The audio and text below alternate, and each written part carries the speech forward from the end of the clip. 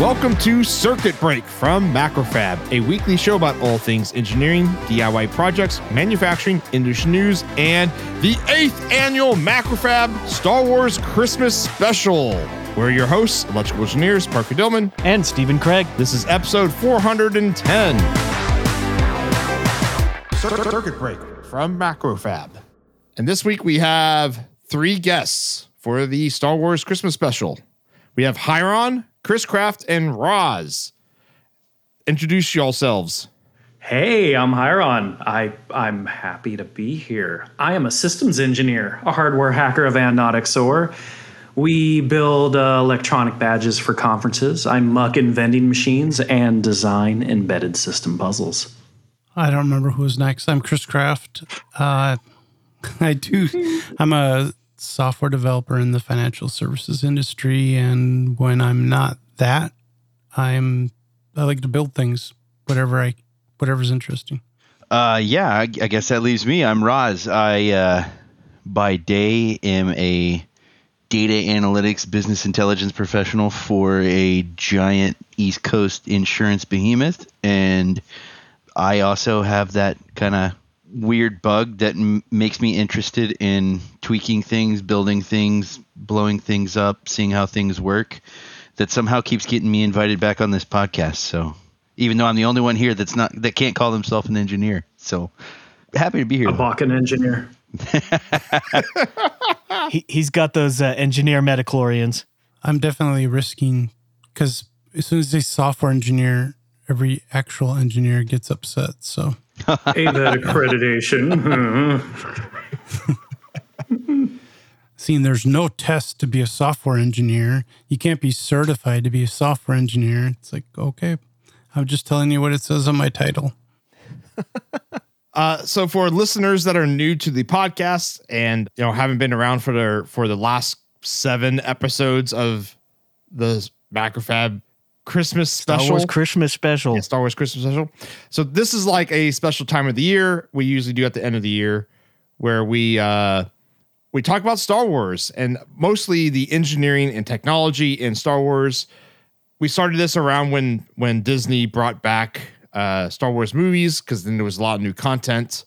But I don't think we're going to be talking about anything that was new this year, except maybe Hiron. Yeah, I'll dig into it. I have some stuff about Ashoka, but oh yeah, that's right. Yeah, because we usually do everyone here. We typically do like, could a thing in Star Wars exist with our physics or our engineering? And then we just like to talk about Star Wars for a while. So if you don't like Star Wars, I would probably just like turn off this stream right now and go listen to like maybe the Amp Hour or something. That was really negative. You need to put a positive spin on it, Parker. Such as this is the 8th year doing the Life Day celebration special, so it will be just as good as The Last Jedi, if not better. I hope it's better. The threshold has been set very high, obviously. Yes. If anything, Roz is going to get sucked out into space for like 3 minutes, and we'll bring him back in. Yeah, don't worry about it. He'll be fine. I've been there before. It's no big deal. Actually, before we get started, Hiron, Chris Kraft, and Roz, you guys were part of last year's Star Wars special and the year before, right? Was it even? Yeah, this is our reoccurring more cast. than that? I want to say my 4th. might be my 3rd, but I think that's it for me. I think this actually slots Roz in as the most reoccurring guest on the podcast, which is, and he, as he said earlier, doesn't have an engineering degree. Absolutely on an criminal, podcast. given the title of the podcast. But whatever. It's good to have Roz, friends. Oh, you must have missed it, Roz. We rebranded. Oh, We're Circuit Break now. Oh, I now I can play with circuits. Yeah, no more engineering in the title. Okay, well then I belong here. Damn it! I mean, I did 2 non-Star Wars ones. Yeah, oh yeah, that was we did that in the old bomb shelter. That was a long time ago. In an old bomb yeah, shelter. with Ben Heck, right? Yeah. Well, we started doing an annual, or you started doing an annual 3D printing, but then it got there was nothing to talk about. Yeah. It just became cheap and fast, and there's nothing going on except getting cheaper and faster. Yeah, so far. I guess they're doing like predictive algorithms. Actually, yeah, all three of these guests have had episodes that are not Star Wars episodes in the past. That's so correct. Go check those out. Yeah, Hiron is part of Anon XOR, so we've done lots of Anon XOR episodes about DEF CON and badge life. Roz has been on to talk about transformers and amplifiers. And then Chris Kraft has been on to talk about 3D printers and atomic loofahs. Atomic loofahs. I need to go hear that one. Still one of our best episodes in terms of best performing episodes. Yeah, most downloaded. I mean, anytime you want to turn this into like an insomnia treatment podcast, I can talk about finance, technology. And to the first topic. I can throw in some insurance. I can talk about traceability from requirements to design. Ooh. Oof. All right, so our first Star Wars topic of today is going to be, I want to talk about what do y'all think is the most ingenious piece of technology in Star Wars that you wish existed? And we're not going to include the Force, even though, because Force could be technology or it could be some mystical thing. It could be quantum mechanics, as we I think we've come up with like 3 or 4 different ways the Force could be how it works on this podcast. So no Force. What would be a piece of technology though that you wish existed? I've given this a lot of thought. Before I even saw your list, this is something that I think about almost as often as I think about the Roman Empire. And the piece of technology that I think would literally change our world overnight, because you could say hyperspace, but it'd be 100 years before we could even leverage it. To me, the technology in Star Wars that would just reshape the world overnight would be, you can call it repulsor lift or whatever, anti-gravity, but the things that make things float, because it's everywhere in Star Wars. Like, they move things around by floating. The cars float in the city, like the ships float into orbit. They don't need to have masses of, engines and fuel just to get them out of the planetary gravity. So I don't know what it's called. I think it's called repulsor. I don't know if they're all repulsor technology or if it's anti-gravity, whatever you want to call it, but that would be my number one. I think they call it a repulsor lift or just a repulsor lift engine. So yeah, it's just effectively a fancy word for anti-grav. Yeah, that's my number one.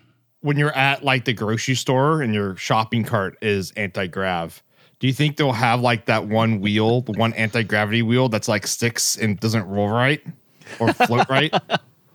Or you think that'll still be a problem? It only wants to go in circles. Oh no, it's just not level. Yeah. Just think of how many briskets you can fill if you had a repulsor shopping cart. Until you max out the repulsor lift, I guess. It's probably like 2 cows worth. Well, that's the thing you can't tell from Star Wars is like how compact is the technology and what are the power requirements? It must be pretty small because like even Yoda was that in the movies? Like he could float around? Mm-hmm. Did he have a chair? He had that was floating little pod. Edited. Okay. I couldn't remember if that was in or if it was like a bonus thing that I saw that they cut out.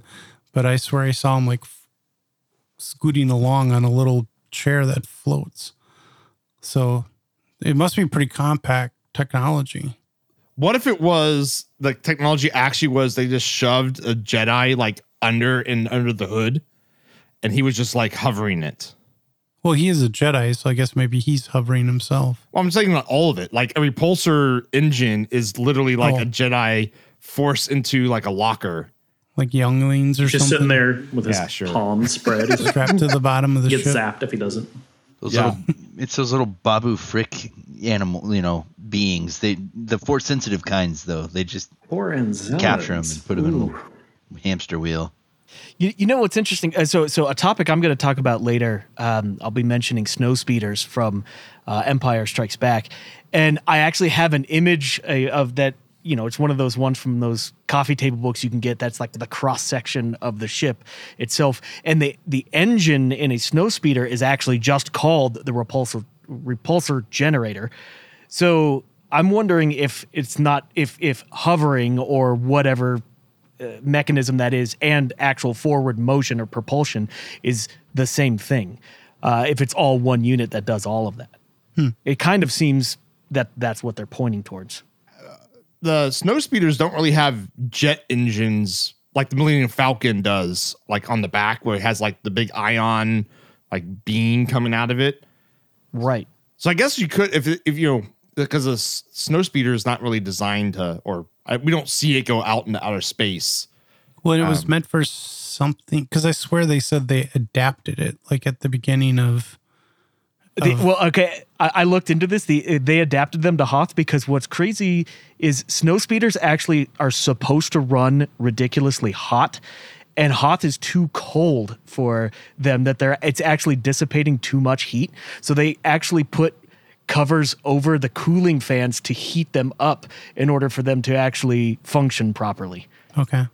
So that's the adaptation they had to do for the snow. They're called air speeders, but on Hoth, of course, they have to call them snow speeders. So if you took a snow speeder into a normal climate, it would just catch on fire, melt, burn.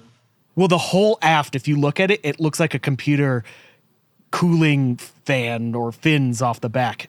Because for whatever reason, the repulsor generator needs to run ridiculously hot in order for it to function properly. And it's too cold on Hoth for it to actually repulse. The lore goes deep. As it does, yeah, I'm digging in now. But I would think, I mean, not knowing anything about it being whatever, I would think that like kind of like maglev, like once you figure out how to make something float, then making something move forward and back should be just floating, but in a direction. With tilting it. Yeah, I would say what I would pick is whatever they have figured out for fuel sources or energy sources. Yeah, that's what I was going to say, Parker. Yeah. Nobody stops at a gas station. Yeah. Well, no, because they fill up like the Millennium Falcon at one point. Yeah, that was in Solo Solo too. Yeah. Was it in Solo that they went after fuel? I don't think in Solo they refueled.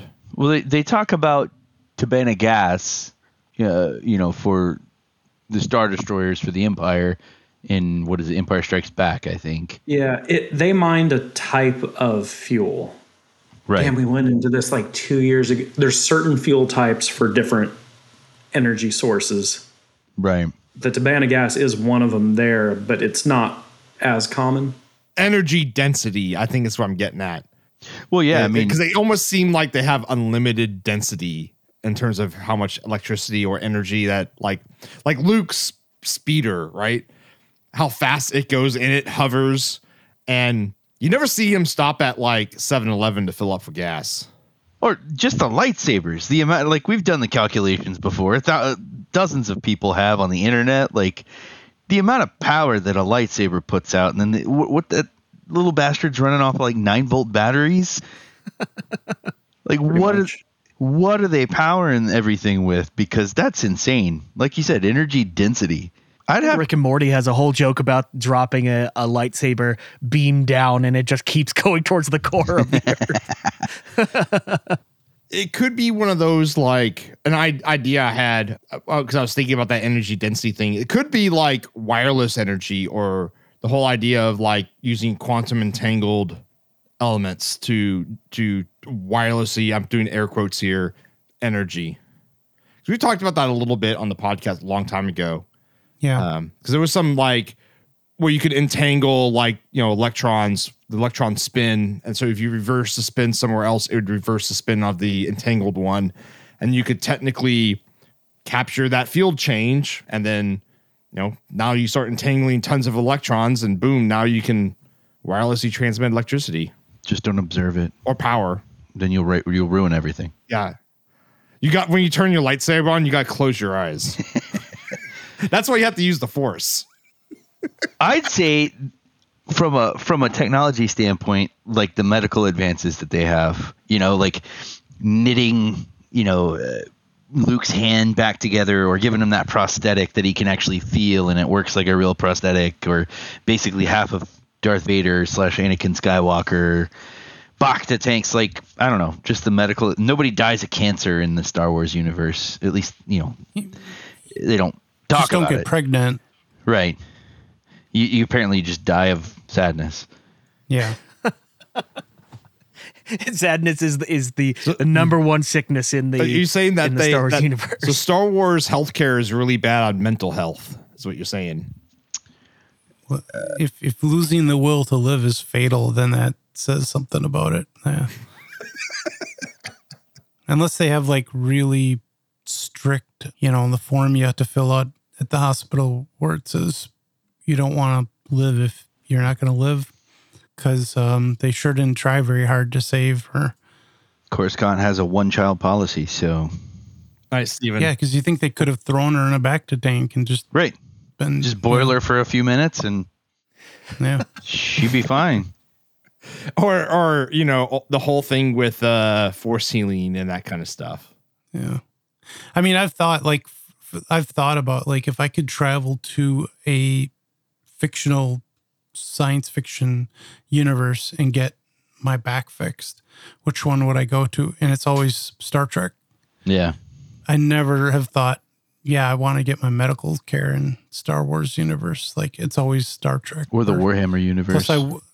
Plus I wouldn't get I wouldn't get a bill. Would just be like, they would make some snarky comment about how money doesn't exist anymore. And I would just laugh and move on, whatever. That's entirely fair.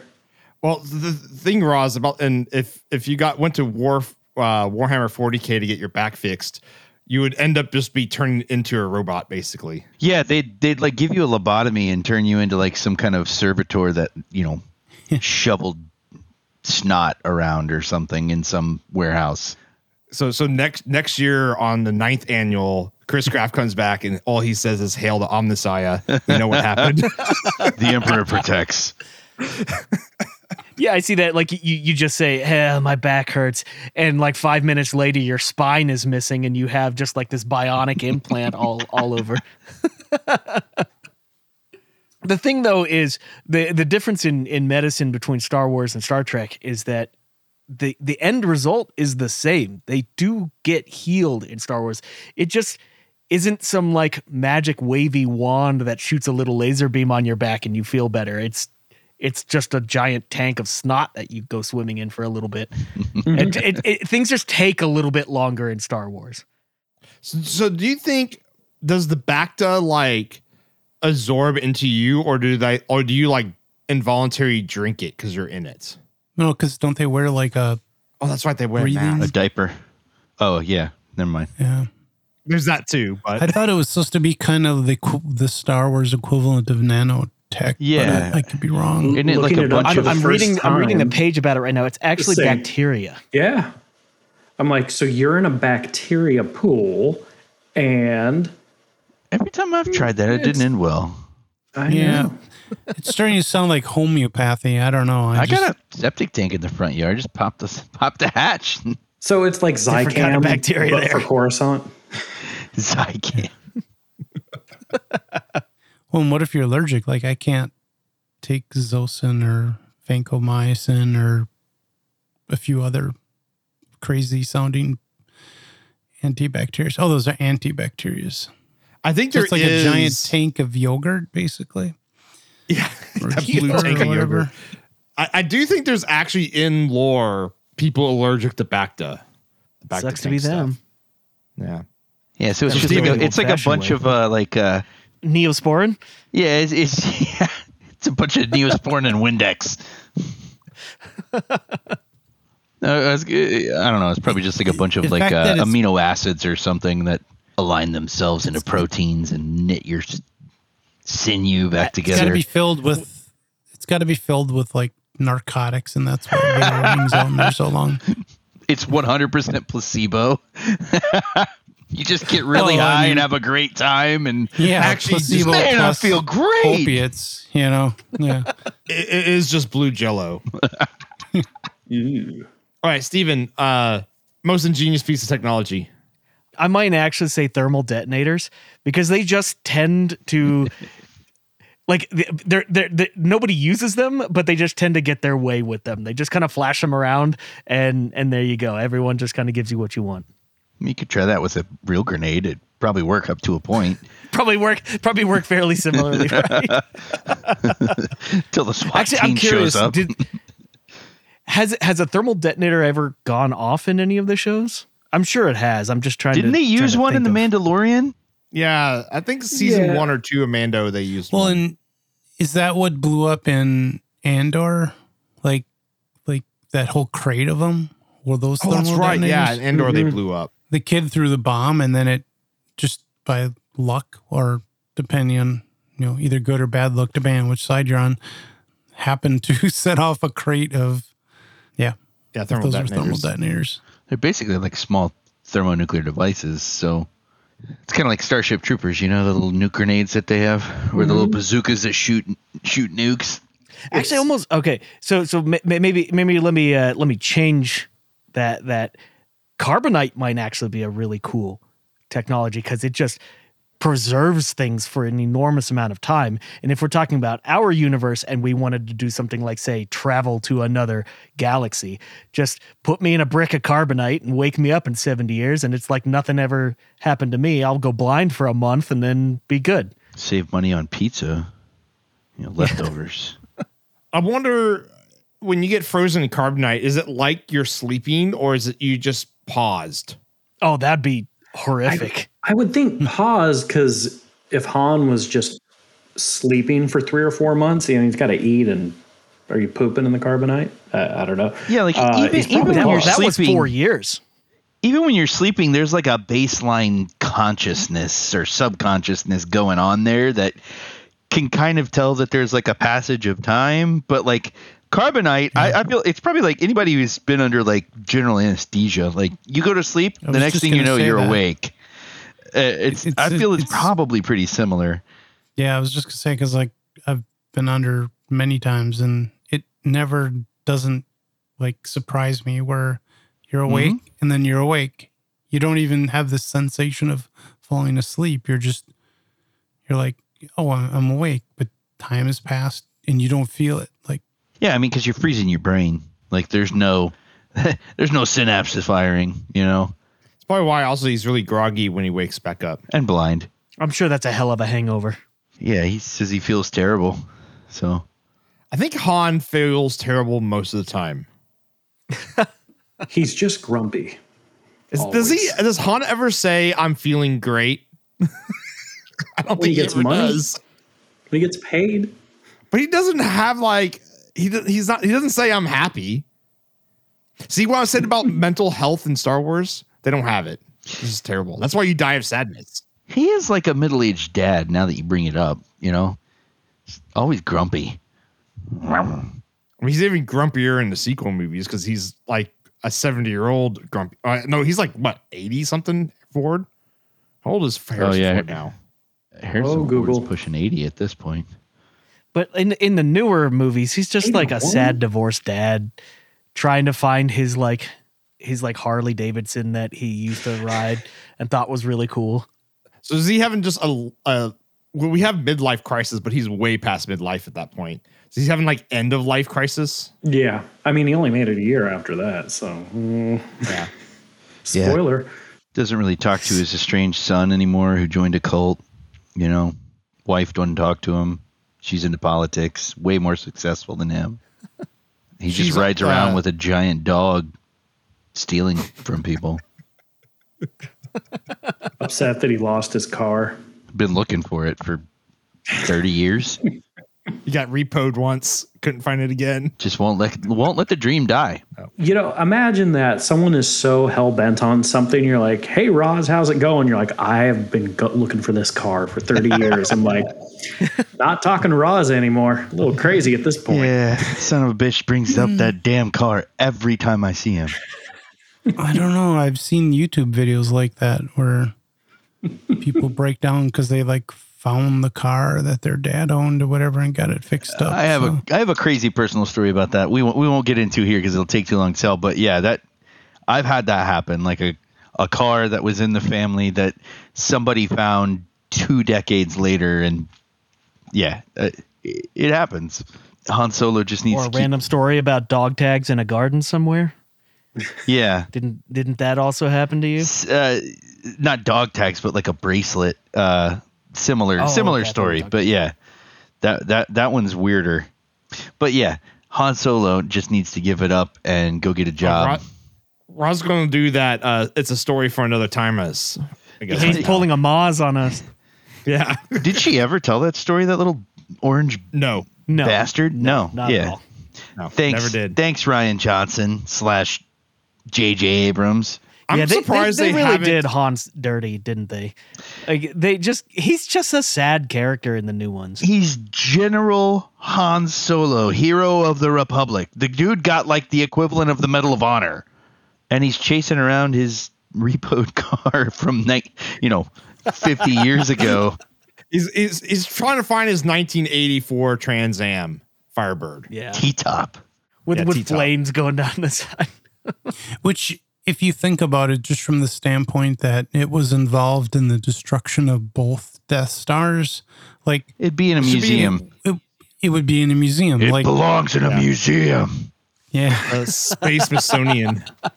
I mean, unless the Republic has like no concept of History actually and seen the new shows, I would say they don't like from their standpoint. Once they got back in power, they didn't care about the past.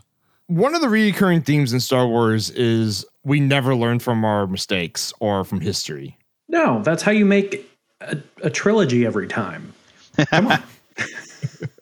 that's how the Emperor keeps coming back.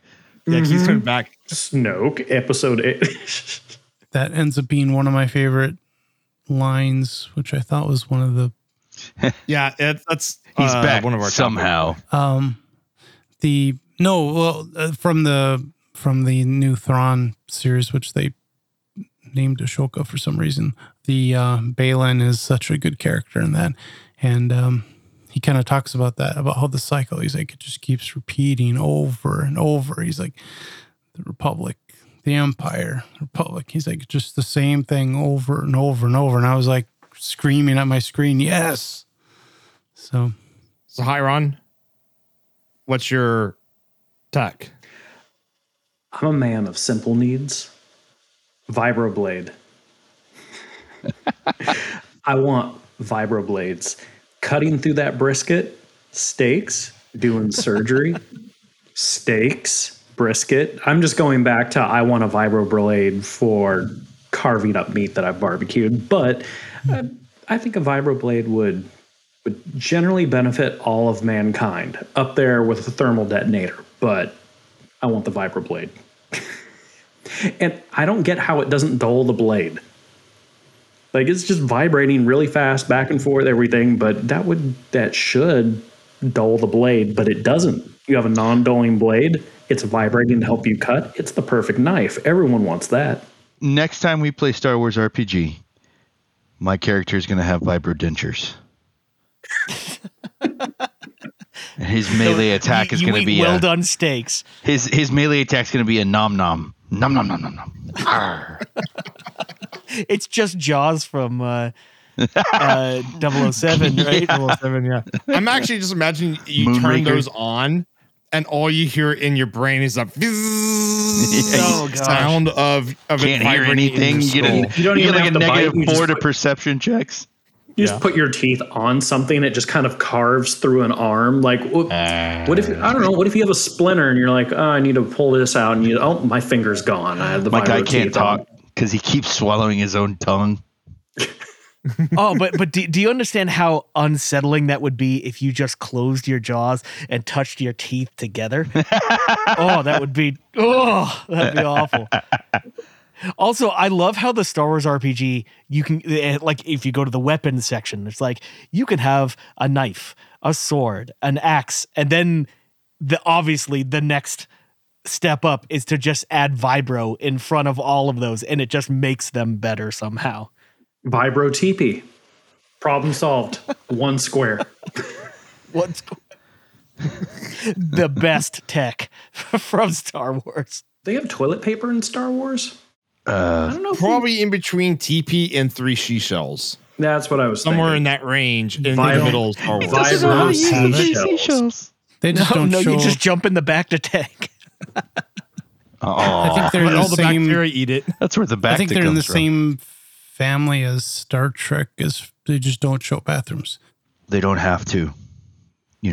I think Babylon 5 might have been the first like sci-fi series that showed an actual bathroom, space bathroom or whatever. Yeah. It'd be pretty interesting to figure out how maybe it's related to the same technology that Chris talked about with like the repulsor fields, but like gravity on everything in the middle of space be pretty interesting. So like I've been watching The Expanse, recently. Oh yeah. And one of the things that I think they do well is they talk about like the effects of low gravity to zero gravity on the human body for long periods of time. So there's like these people that were raised out in little to no gravity environments their entire lives, and they have like zero bone mass and their muscles are extremely underdeveloped and stuff. So, that would be some pretty important technology. The Belters can't go back to Earth. Nope. You would think with all those opposing gravitational forces, you would create a problem at some point. Something would collapse. You'd have micro black holes all over the place. This is repulsing. That's attracting. Yep. Oh, he got sucked into a black hole. Shouldn't have backed into that. I would be curious what kind of industrial accidents happen in the Star Wars galaxy, Are there entire like star systems that have just caved in on themselves because somebody plugged the red wire where the black wire is supposed to go? Someone forgot to use the lockout tagout and oops, planet gone. I think speaking of bathrooms, if you want to have the most unique take you'll ever see in a sci-fi series on bathrooms, watch Lex, Lexx. And if you're not willing to watch the whole series, just, I don't know, Google Lex bathroom. I'm sure there's a clip of it. Lex was unique. Like there's nothing like it before. Nothing has been like it since, as far as sci-fi goes. Wasn't there a Star Trek series about janitors? I think that's Lower Decks, right? Series. Yeah. Lower Decks is about but there was a spoof Trek series or spoof Star Wars series that was about janitors. Okay. Yeah. I've played some of their videos and they did some fundraising, I think, or whatever. But yeah, it was well done. Yeah. All right. Enough bathroom talk. I actually asked ChatGPT while we were talking about that, and my favorite thing is what it said at the end is overall, while the Star Wars universe includes a detailed and expansive depiction of life in a galaxy far, far away, it generally skips over mundane aspects of daily life, including bathroom facilities. But we do get to watch people drink blue milk, so there's that. And now we know there's green milk as well as blue milk. I Why do they just have all the colors? don't think they come from the same similar sources. It's like curry. Yeah. We'll get it in the future. Maybe there's red milk and it's spicy. Oh, they don't call them bathrooms in Star Wars. They call them the refresher. I just learned that. the refresher. Oh, that's so civilized. That's no. Yeah. No, Okay. I'm not on board with that. No. Next topic. Most underrated character in all of Star Wars. I don't know the person's name. I'm cheating a bit by saying a group of people, but the folks on Camino, the clone people, because like they're in there a little bit and then you never see them again, and like they created a whole like army of people. Like how, where, why did you never see them again? Did the Empire just blow them up? So. These are the ones with the super long, thin necks. Yeah. Speaking of tall people, yeah. The ones that were their planets all nice and pristine and watery. I'm sure the humidity there is bad, but yeah. Yeah, they're inside the whole time. Yeah. I think that's a general holdover from the episode 1, 2, 3 trilogy. There's groups that did amazing things that were used and essentially killed off or forgotten. Like you have the Geonosians doing the engineering of most of the Death Star and everything. And then they just get killed and Empire takes it and has their own scientists and engineers finish it. Ethnically cleansed. I just remember being amazed by this planet and all those people, and they're training them and feeding them, and then poof, like you never hear from them again. Like, what happened to version 2? You know, like they could create an army out of seemingly nothing. How come they didn't create a new one now, like for the First Order or whatever? Didn't they mention? I wonder if it has something to do with the fact, because like it's been a while since I've seen episode 2 or 3 or whatever that was. That's 2, I think. Attack of the Clones, right? I wonder if it has something to do with the fact that like the vastness of space isn't very well communicated in Star Wars. I think one of the few sci-fi universes that does that similarly well, or at least nods to it, is the Warhammer, kind of universe where there's entire civilizations and star systems and planets that have been colonized and settled by human beings that people don't even know about because they're so fucking far out there. And I wonder if it's like Camino is, you look at it on a map of the galaxy or whatever, and then you realize that, okay, this is like hundreds of light years or something away from the nearest star system. So maybe you just don't like trip along. But that was mine. Although, like I said, I cheated a bit because it's not a person. True. I was kind of hard pressed to think of just one character that. Oh. I mean, the only one I could think of was, but they gave him, like, featured him in an episode, was the actor who played Jar Jar. They gave him the role of the guy who saved Grogu. Mm-hmm. And I thought he was amazing. Like that little scene he was in, I just thought that was so, like, just, he acted it well. It was written well. I just, it wasn't very long, but I just really enjoyed that. How did I miss this? Well, you missed it? Maybe I'm lying. I thought it was the same actor. It was in season 3 of Mando. It is. Yeah.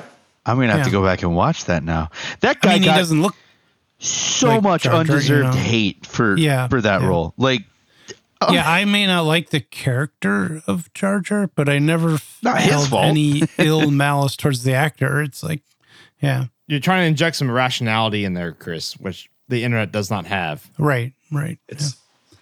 But yeah, I would, like, I wouldn't call him underrated because he was amazing in Mando. So I don't know. I don't know. Most of the characters, when they are actually in an episode, get good.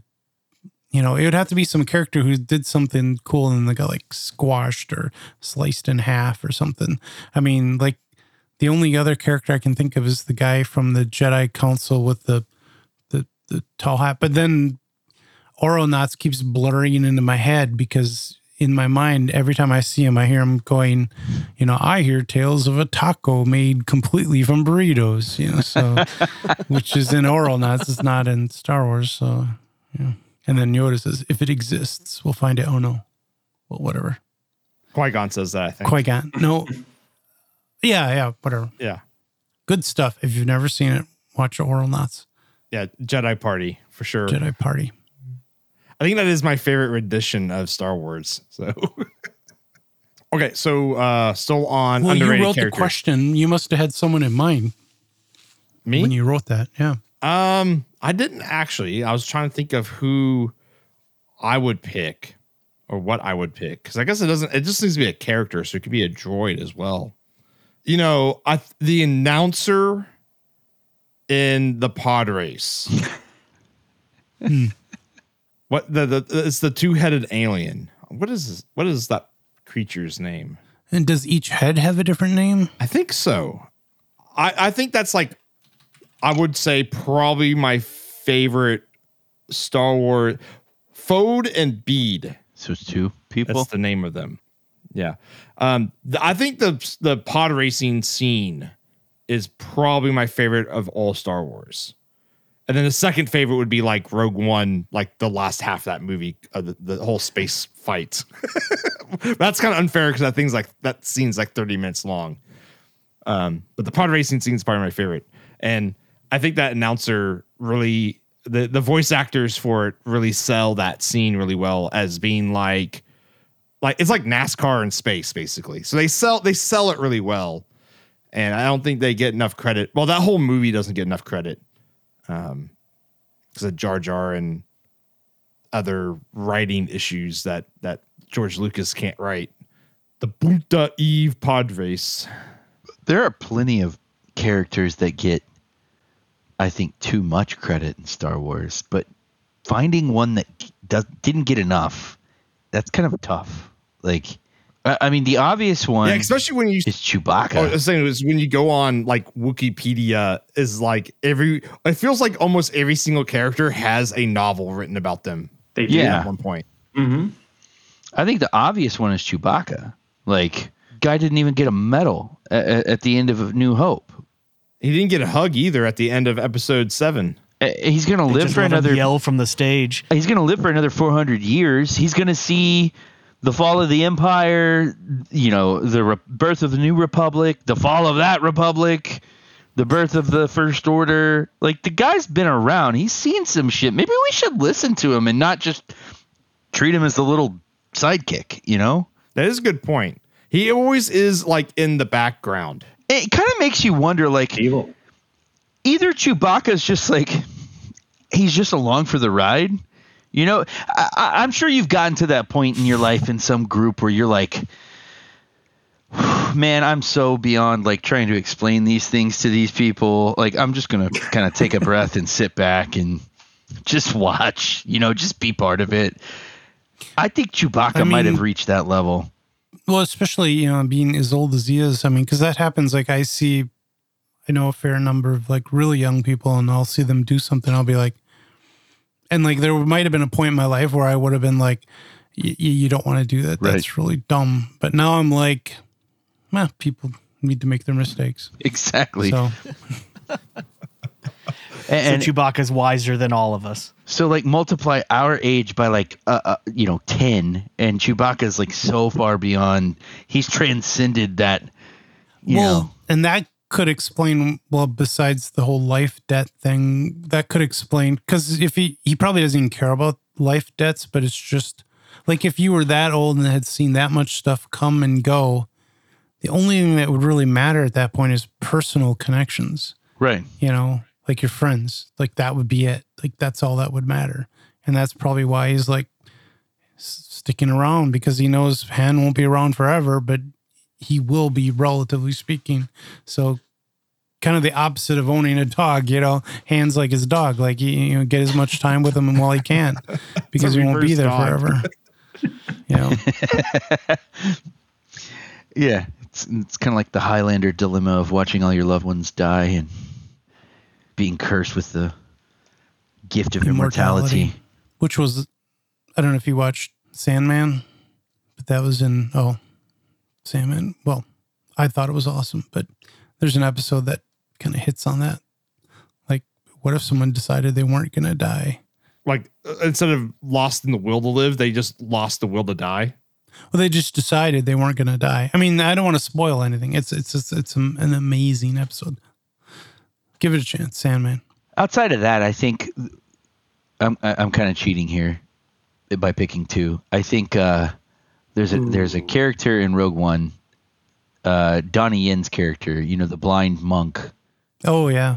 I think that is cool because it shows what somebody, and they kind of hint at it later with like Leia in the sequels, what somebody who's not, but Leia was trained in, she received Jedi training, whereas this, I think his name was Chirrut, not a Jedi, didn't receive any Jedi training, but obviously Force sensitive.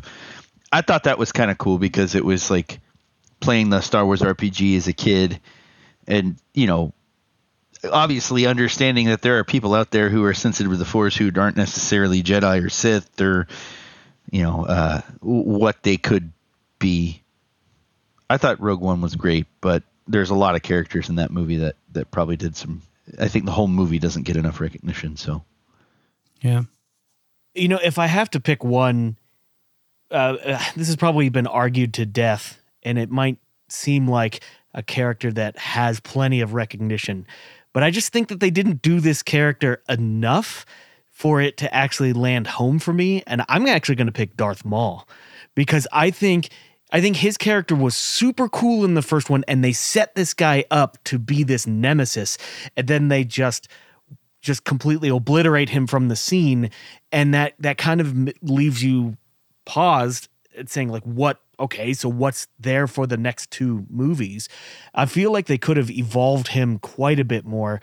And so underrated, I don't know. Like I remember, I very distinctly remember when that movie came out. You know, I was in 6th grade, and the playground was all talking about Darth Maul. Like he was like the coolest bad guy of the time. But it's just like he's gone. Like there's nothing more. That was it. And they're like kind of weird attempts to bring him back or reference him was just, I don't know. It fell with a thud for me.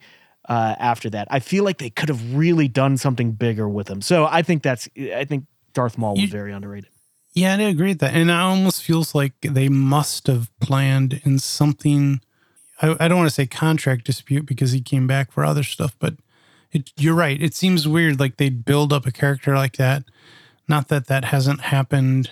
I'm trying to think of something else. Well, yeah, in Star Wars, but in other. Because like he was great character to build up. I mean, because like if you had come to me not knowing anything about Hollywood or producing or any of that stuff, if you just went to me man on the street and said, hey, we're going to build the next trilogy around Princess Leia, I'd be like, that might be a mistake. And not because of the character, because of the actor. But like, I just would have been like, I don't know if that's such a good idea. Reliability, I don't know. But here's like, what was he before that? Stunt person? I mean, young Vera, like he could read the lines. So looked good on camera. So why not have him be the bad guy in multiple films? Something must have happened that made them go, yeah, we just need to write him out. I don't know. That's my conspiracy for today. Because they eventually brought him or that character back. They baloneyized him. So, like, yeah. I don't know. Using that's what I'm getting at. Is I wonder if there was something weird went on. Because I think they should have at least had, Maul was the big bad in episode 2, basically, is what I agree with Chris Kraft. I was hoping that, like, in the Solo movie, when they were getting more into the crime syndicates, I'm like, show him, bring him back. And I'm like, it was so close where I'm like, it's a perfect way to bring him back in. Do this, please. He's supposed to be involved with, God, what is the name of that? Is it Black Sun or Shadow something? Something. He ended up like rising to the top of this crime syndicate and becoming like like basically the Godfather or whatever. But that still feels like someone, underachieving, because he was going, oh, we're sorry we did that to you. Here, we'll make you the boss. And it's like, okay, I could have been right there at the top of, because he went from being the Sith and, like he was number 2 to a Sith Lord. That means he would have become number 1. He would have become the Sith Lord once whoever died. So it's like, it doesn't make sense. So earlier, Chris, you said, what if there was someone who refused or decided they didn't want to die? That is Darth Maul. He just decided, I'm not going to die, and he didn't die. And he became leader of the Black Suns, basically. Okay, let's consider if Darth Maul, if they didn't off him in the first episode and they kept him through episode 1, 2, and 3, and maybe at the end Anakin had to kill Darth Maul to take his place, that would have been really satisfying. Like kill him, take his place, and become Vader. That would have been so cool because you could build this evil character up this entire time, and like the true like test of being evil for Anakin would be to off this dude. Avenge Obi and what's his name? Qui-Gon. Yeah. And Obi-Wan chooses, the light side, the path of forgiveness and whatever, I don't know, hippie stuff. And then Anakin falls to his hate. Yeah, and he just completely offs him in a fit of rage of hate. And the Emperor just like totally baits him into it too, because he doesn't really want Darth Maul anymore anyways, because he's got Anakin now. Yeah, especially if they made that would have been so satisfying for both Anakin and Maul and the Emperor. Especially if they could figure out how to tie Maul to killing Anakin's mother on Tatooine. Because and how it's written is the Sand People like kidnap her and end up killing her, and then he just goes on a murder spree and kills all the Sand People. But if it was Darth Maul, then he has a single person to put all his hate into to strike down and become them. And I don't know about you guys. Padme during childbirth. And I don't know about you guys, but as like a, I don't know, teenager watching Anakin find his mom in the Sand People village and then go absolutely thermonuclear and just kill everyone, I was kind of like, yeah, I'd do that. Like I'm okay with this. They kidnapped your mom and killed her. I think I'd go John Wick on those guys if I could, but it didn't wasn't really. A teenager, so I think for me, my reaction was like, I don't know if I was even awake at that point. Yeah, that movie is, to get to that point, it's pretty rough. The movie picks up at that point, is really great at that point, like onwards. But man, before then, episode 2 is pretty rough. But was that episode 2? I thought that was 3. That was 2, I think. 2. Oh, okay. Because I remember waiting in line for 1, like, because we were excited because it's been like so long, and then after 1, I was like, I'm not waiting in line again, not for one of these. Yeah, episode 2 starts out really good, and then man, it drops off a cliff, and then it shoots right back up at near the end. And now episode 2 looks like Citizen Kane compared to The Last Jedi. Well, so. Yeah, my reaction, I was thinking about it one day, like I was thinking about like how I didn't react well to the prequels, and yet I know a lot of people who love them. And then I thought about them, like, it's the age, because it is like for me, Star Wars hit when whatever, because I was born in 68, so Star Wars was 77, so whatever, it was like 11, 12, and 9. Bam, like that just like stuck in my head. It was epic. But by the time I get to the prequels, I'm just like, oh, more special effects, more people just running around and yelling. And I'm like, at that point in my life, I was like, I want dialogue. I want character development. I want like stuff I can chew on for months afterwards. And, so that's why I didn't react well. But that doesn't mean they're bad. That doesn't mean one's better than the other. It's just, your personal journey through the experience. So I might play an interesting social experiment with my children, because my oldest 2 kids, all 9 movies have been out for the most part since they've been born. I think I took my son to see like the sequel trilogies, but he was pretty young. I guess the point is, my wife and I literally had a debate, like, okay, do we let them watch it chronologically, like in the order they were released, or do we start them like canonically and start with episode 1? Like, how should we do this? And ultimately, like, we let them start watching episode 4, 5, and 6, like all of us watched it. And I don't know if it's a product of the order in which they watched it, or maybe they're just better movies. But my kids, when we sit down on, Saturday morning and they don't have anything to do and we want to watch something on TV, they don't ask for the Clone Wars or, Phantom Menace. They ask for Return of the Jedi or, A New Hope. So I've got 2 more kids. Maybe I'll I'll let them watch episodes 1, 2, and 3 first, because I've got a 3-month-old and a 2-year-old. So yeah, I'm gonna play devious games with their Star Wars experience and see what happens. Great dichotomy in the family. Your sample size is large enough to be significant, right? Yeah. I'll report out in a few years on what. Well, and you have to limit your own bias. True. You have to go into the other room and not curse when stupid things happen. Yeah.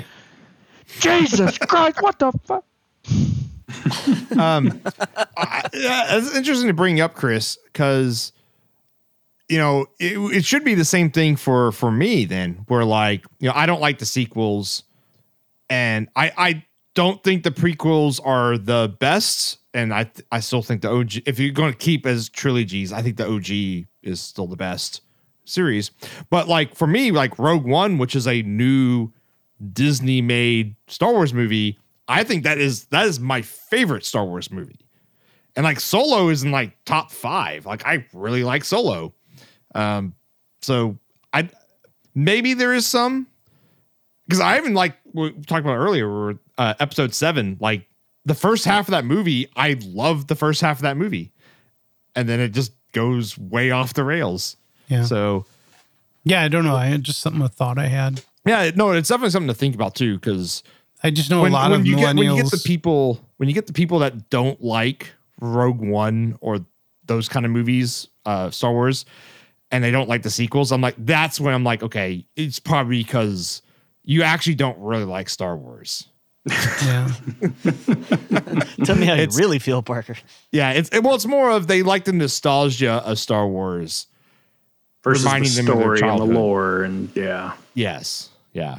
Well, it gets interesting because there's an entire generation that grew up with shows like the Clone Wars and like I never watched that stuff, but there are people who are like diehard fans of like Ahsoka Tano and a lot of these characters that were developed in those series that I know next to nothing about and kind of don't have that emotional connection to.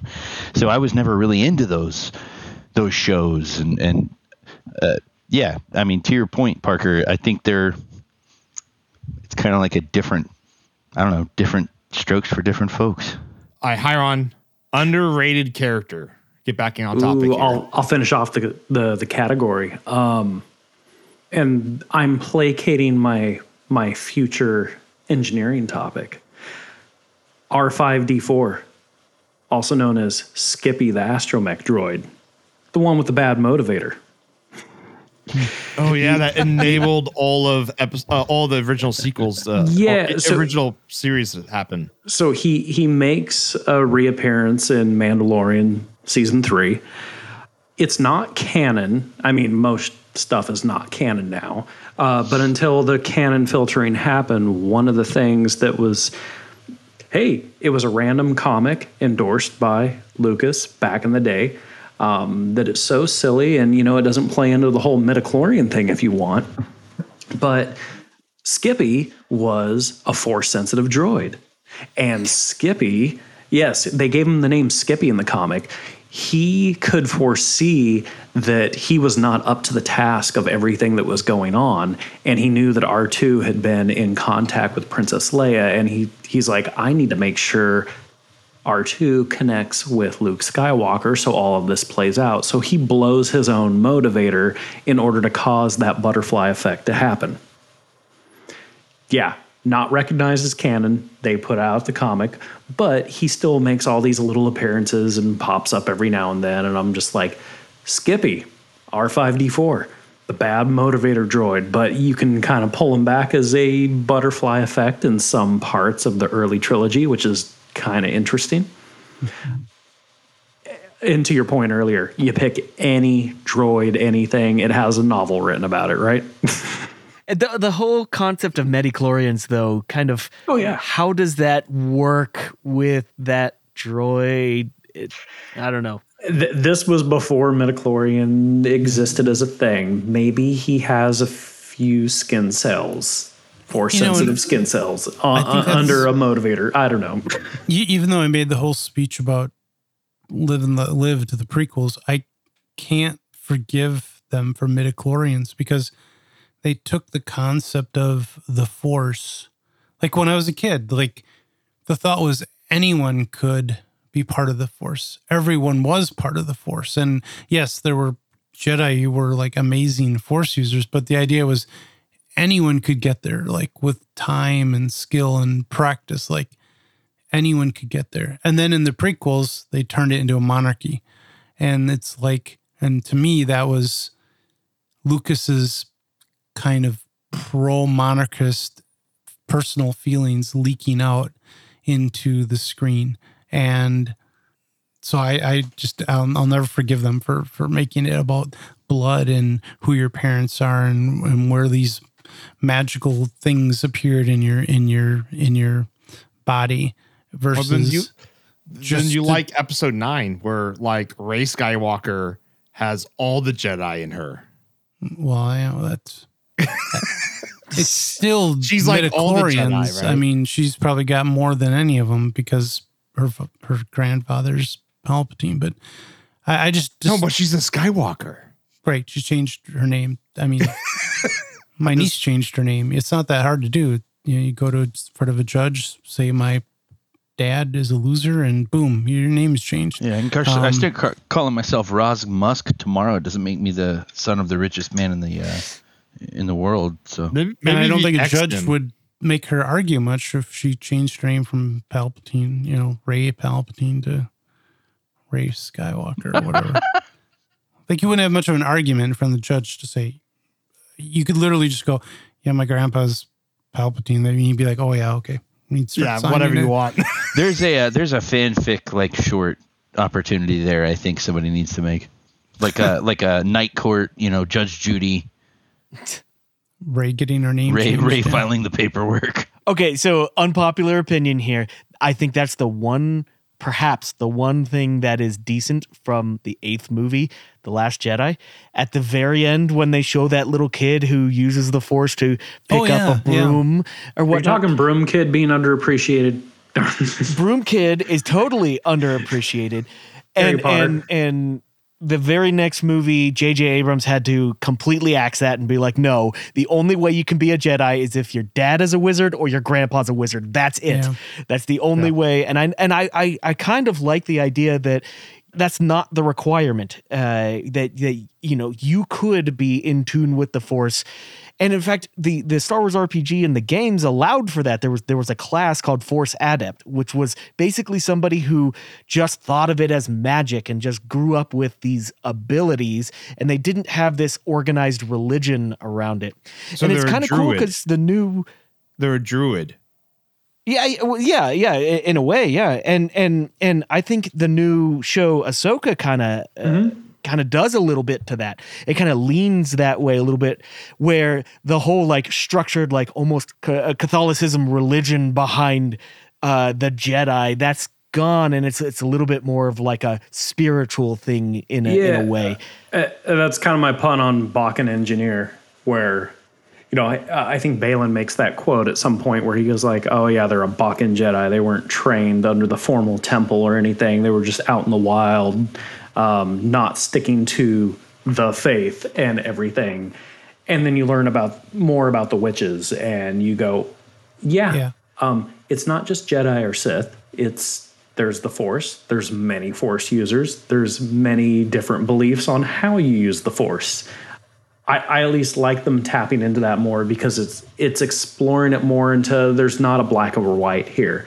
There's many gray areas and different approaches to things, and it makes it more entertaining that way. Now in that show, because they show the Night Sisters, right? In the new Disney show, are they gray? No, they're a different type, because gray would be the babu boob. Whatever they're called. So in Jedi Fallen Order, the Night Sister in that she's gray in color. Yeah. They're gray. They have a skin condition. They're pale, but which is a dathomir. But there's a term like because in. Oh, I was playing off the whole like there's these black big and white creatures. Jedi Sith, but then the Night Sisters are literally gray in color. They're more the witches of Dathomir are kind of pale-ish with burns and marks on their face from their weird indoctrination. They changed how they look. There's Zabrak, which is the same thing that Darth Maul was, but Darth Maul was tattooed. So, but naturally they're kind of like, flesh toned. Mm-hmm. Everyone has seen like the Rebels. I'm going to share Night Sister Marin. But there's like these creatures that are Force wielders, and they're not. And he literally says, "I'm in the middle," and they have a name, and I can't remember the name. And they're voiced by Tom Baker, who played Doctor Who, best Doctor Who. Yeah, I don't know if the Night Sisters were first shown in Jedi Fallen Order, the video game. They might have been in some TV show before. Clone Wars. That was the first time I was introduced, and they were in that video game. They were literally gray in color between black and white Jedi Sith, and it's kind of a really like hitting the head on the metaphor, I guess. I would say they hit on that more because even Baylan Skoll and Ahsoka are all, we're not Jedi. We're not this. We're on our own path. Yeah. So it's, yeah. And you know what? I bet you they could give a rat's ass about midichlorians because they don't need to get to that level of explaining why they are what they are. They're just like, they just don't give a rat's ass about it. Favorite Star Wars quote? I'll go first because I actually have one right off the top of my head is when Han Solo says, "Never tell me the odds." I think that is my favorite quote. And whenever like I try to figure out how to do something, that actually pops in my brain a lot is like, what's the odds of this thing working? Well, let's actually go down the path a bit, see how possible it might be. But, don't just be like, oh, that's impossible. Don't let that be your stopping point, right? So never think of what the odds could be before you start actually, doing some work on it. I would have to say there's a part in Return of the Jedi after Han Solo, they return to the Cloud City and he gets captured by the Empire and they're torturing him. And then they throw him back in the cell with Chewbacca, and I think Leia might be in there too. And he says it's kind of messed up, but it's cool because it paints the Empire in kind of that evil light. He says they never even asked me any questions, like they just tortured him. Didn't ask him any questions. I think continuing with the Han Solo quotes, the classic "I love you, I know" quote from Han Solo, because that was entirely improv by Harrison Ford. He was supposed to say "I love you" back, but that's so perfectly Han Solo to just be like, "Yeah, I know you do." Who couldn't love me? Chris Kraft? Well, I don't know. I don't think I have any quotes that I keep playing. For me, it's always like, what was the last thing I saw? And not to keep going back to Ashoka, but like that Baylan's got so many good lines in there that I mourn the loss of the actor, but just I also mourn it from the sense of what it means for season 2, because he just played them so well. But there was a scene that I've literally replayed it a few times where his apprentice asks if he misses the order, and he's like, I miss the idea of it, but not the truth, the weakness. It's like, and in that one line, he like captures so much about what, for me, watching the prequels, that I was like, these guys are losers, like they play at this role of being this important, powerful organization, but it's hollow. There's nothing there. And so that's why that line like resonated with me, along with so many of his others, but that one did. I like a weird Thrawn quote. I'm always up for Thrawn quotes. It's I'm paraphrasing. It's something like, not every change is a step in the right direction, or not every change is the right change or a step in the right, something like that. He was just pointing out like changes in the Empire and everything going. And, typically people, the leaders in the Empire go, we're changing, we're doing better. And he's like, not every change is one in the right direction. You just have to recognize that it's change. Things may be bad. They're fortune cookies. Yeah. No, I enjoyed Thrawn season 1. I'm looking forward to. We're going to keep calling it Thrawn. And I want Thrawn fortune cookies. They would be, I'll buy them if they exist. Would they be blue? They could be blue. Just typically like dark, depressing fortunes that are insightful and strategic. Okay, Well, I've got one thing about... Oh, sorry. Thrawn would always say, tell me the odds, though. He wouldn't ask exact you. opposite. He would know the odds. Oh, yeah, that's right. He would know him. Yeah. He would quiz his. He might ask you just so that he could gauge how good you were at figuring out what the odds are. Yeah, that's He exactly might just it. ask you. Han Solo must be baffling to Thrawn. They're exactly opposite kind of characters. I think his reaction might be similar to his reaction to Ashoka when he found out that she was trained by Anakin. And he was like, well, if she's anything like her master, she's going to be unpredictable and dangerous, I think he says, or something like that. So he's like, so we just need to make sure that like the only directions she can go are ones that won't work against us.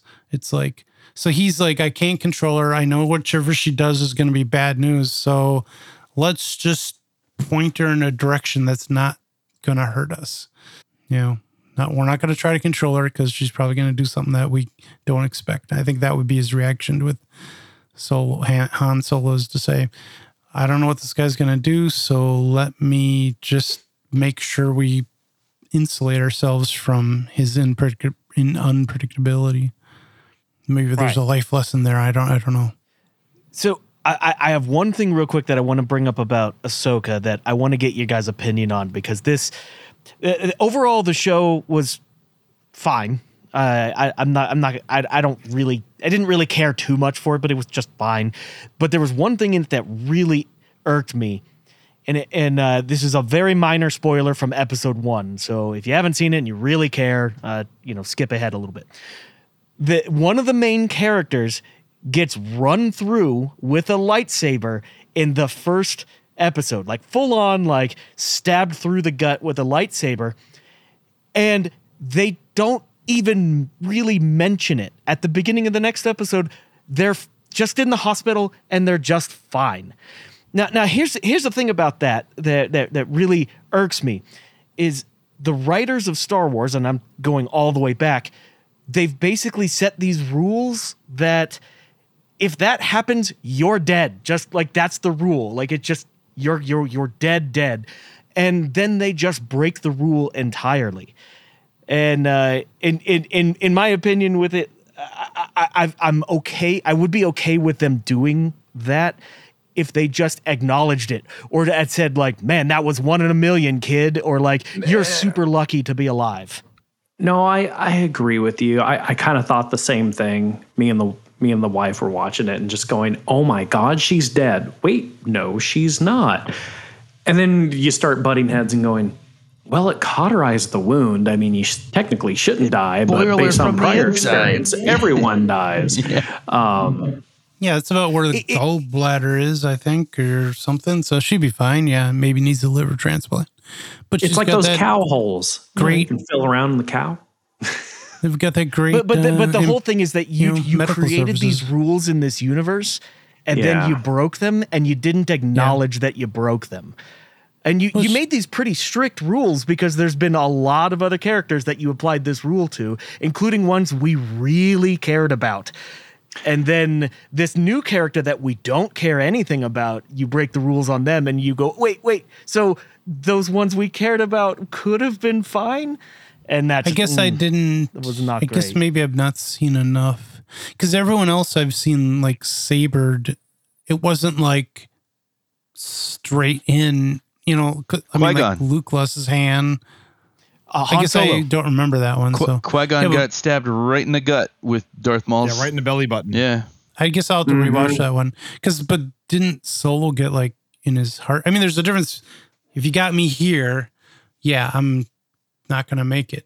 If you got me here, I mean, I got surgical scars, like half the whole bunch of pieces have been removed from down there. So I'm okay. Like I survived. So I mean, it's fair to acknowledge the body has certain parts that are more vital than others. But you're right. In terms of canon, you get stabbed with a lightsaber, you're dead.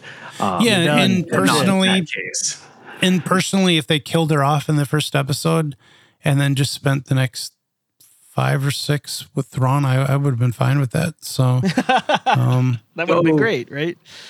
So I at least want to pick this point up right now. It's a perfect interlude for especially a Star Wars D21 off. I would love nothing more than fighting reanimated stormtrooper zombies that are held together with duct tape as Thrawn's army. Well, if we're gonna as they're being cut down, and then they're being brought back up, and I was like, that would be an awful D20 campaign. I want to do that.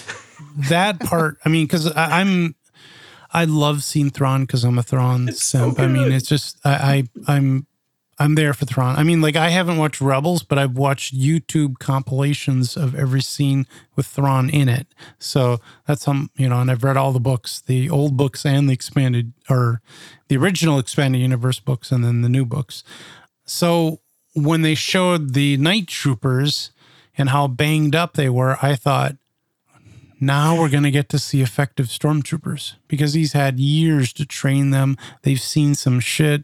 They're going to just come out there and just kick ass, and it's going to be intense. Like, that was my better brain. than the average stormtrooper. And then the first time in combat, I go, nope. And they haven't learned anything in 10 years. And I just was so disappointed. And I'm not talking about the woo magic. I just mean like 10 years of doing nothing but combat and training. They should have turned into an elite force. Like, they looked like an elite force. In formation, they sounded like an elite force, and they whatever. So, I mean, Ashoka has got problems. Like, her behavior. I mean, I could talk for 3 hours just about how petulant of a child she is, in my opinion. Like, everything about her, like, it's just grow up, stop being a baby. Like, I just wanted to reach through the screen and slap her even that first part. Her emotional maturity is frozen at the age of her trauma, so she can't. She needs therapy. Was she traumatized when she was 13? I mean, no, when she was in the Clone Wars, the answer is right? yes, actually. With Anakin, Yeah, totally. You know what's funny? This also brings up where we talked about earlier, where Star Wars health can cure all physical ailments. Mental health, no. Yeah. Not even close. There's no therapist. True. Therapists don't exist in Star Wars. What's her name? The one who basically sold the farm to get to meet her friend. I mean, think about that. Like, yeah, I'm going to make a deal with the person who might destroy the galaxy so I can see my friend again. I'm sorry. I love my friends, but if Hitler came back and said, well, if Hitler came back, I'd kill him. But,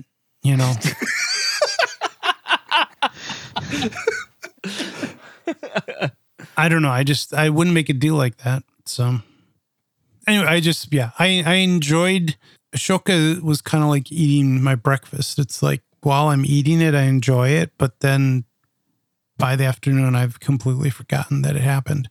So I was happy to see Thrawn again, but that was really the only thing that made it worthwhile to me. But then I don't consider myself a Star Wars, like Rebels, none of that stuff connected to me. So, like, I know people were freaking out over seeing the girl with the blue hair. Sabine Wren, yeah. And the other dude, her friend with the curly hair. Like, yeah, I can't remember their names. So now we're starting to act like some crusty Star Wars people now. We're all too old, frankly. We're way off track.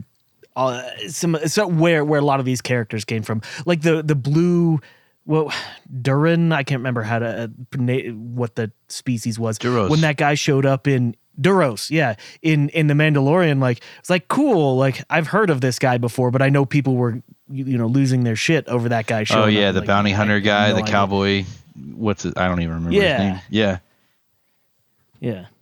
If Thrawn is the only one that I really, and I think it probably because the first expanded universe books I read were the Heir to the Empire ones, and Thrawn just was like, he encapsulated everything that I had grown to like about the idea, which was like, he was so good, and he didn't have the Force. He didn't have a band of plucky teenagers, he was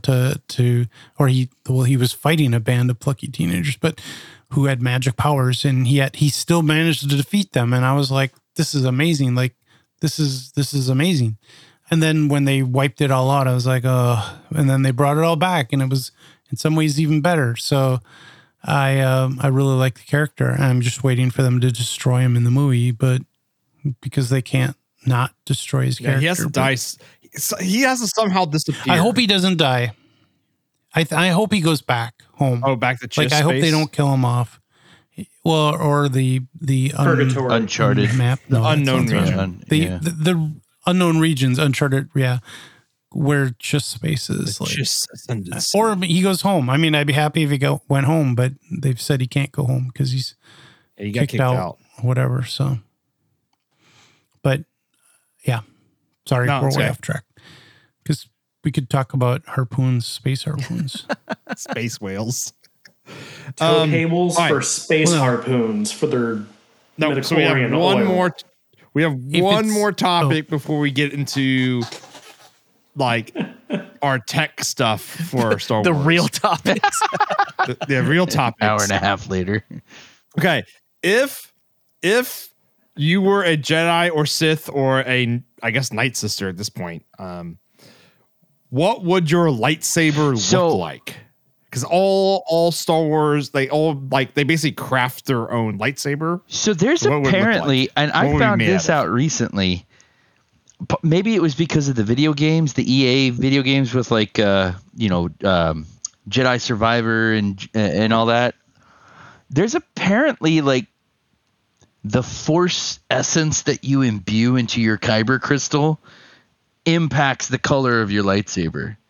So like apparently you don't really have a lot of like input into it. It like the reason the Siths are red. No. That's the saber color. I'm talking about the handle. About the handle, bro. Oh, we do. The design. Because like Ashoka's looks like they're a little curved and she's got two Mine of just them, be a hunk of fucking metal. Others look, like Roz's is 70s. A 2-inch like a box goddamn mag light. That's a foot long. A mag light. Others look like a 1970s flashlight. Yeah. Because that's what they're made from. So Roz's is a mag light that's powered by 12 D cells.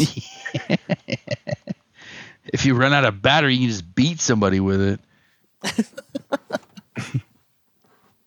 Yeah, I think a multi-tool would be good because, like, why not have some pliers hanging off the back and a can opener? And, a can opener?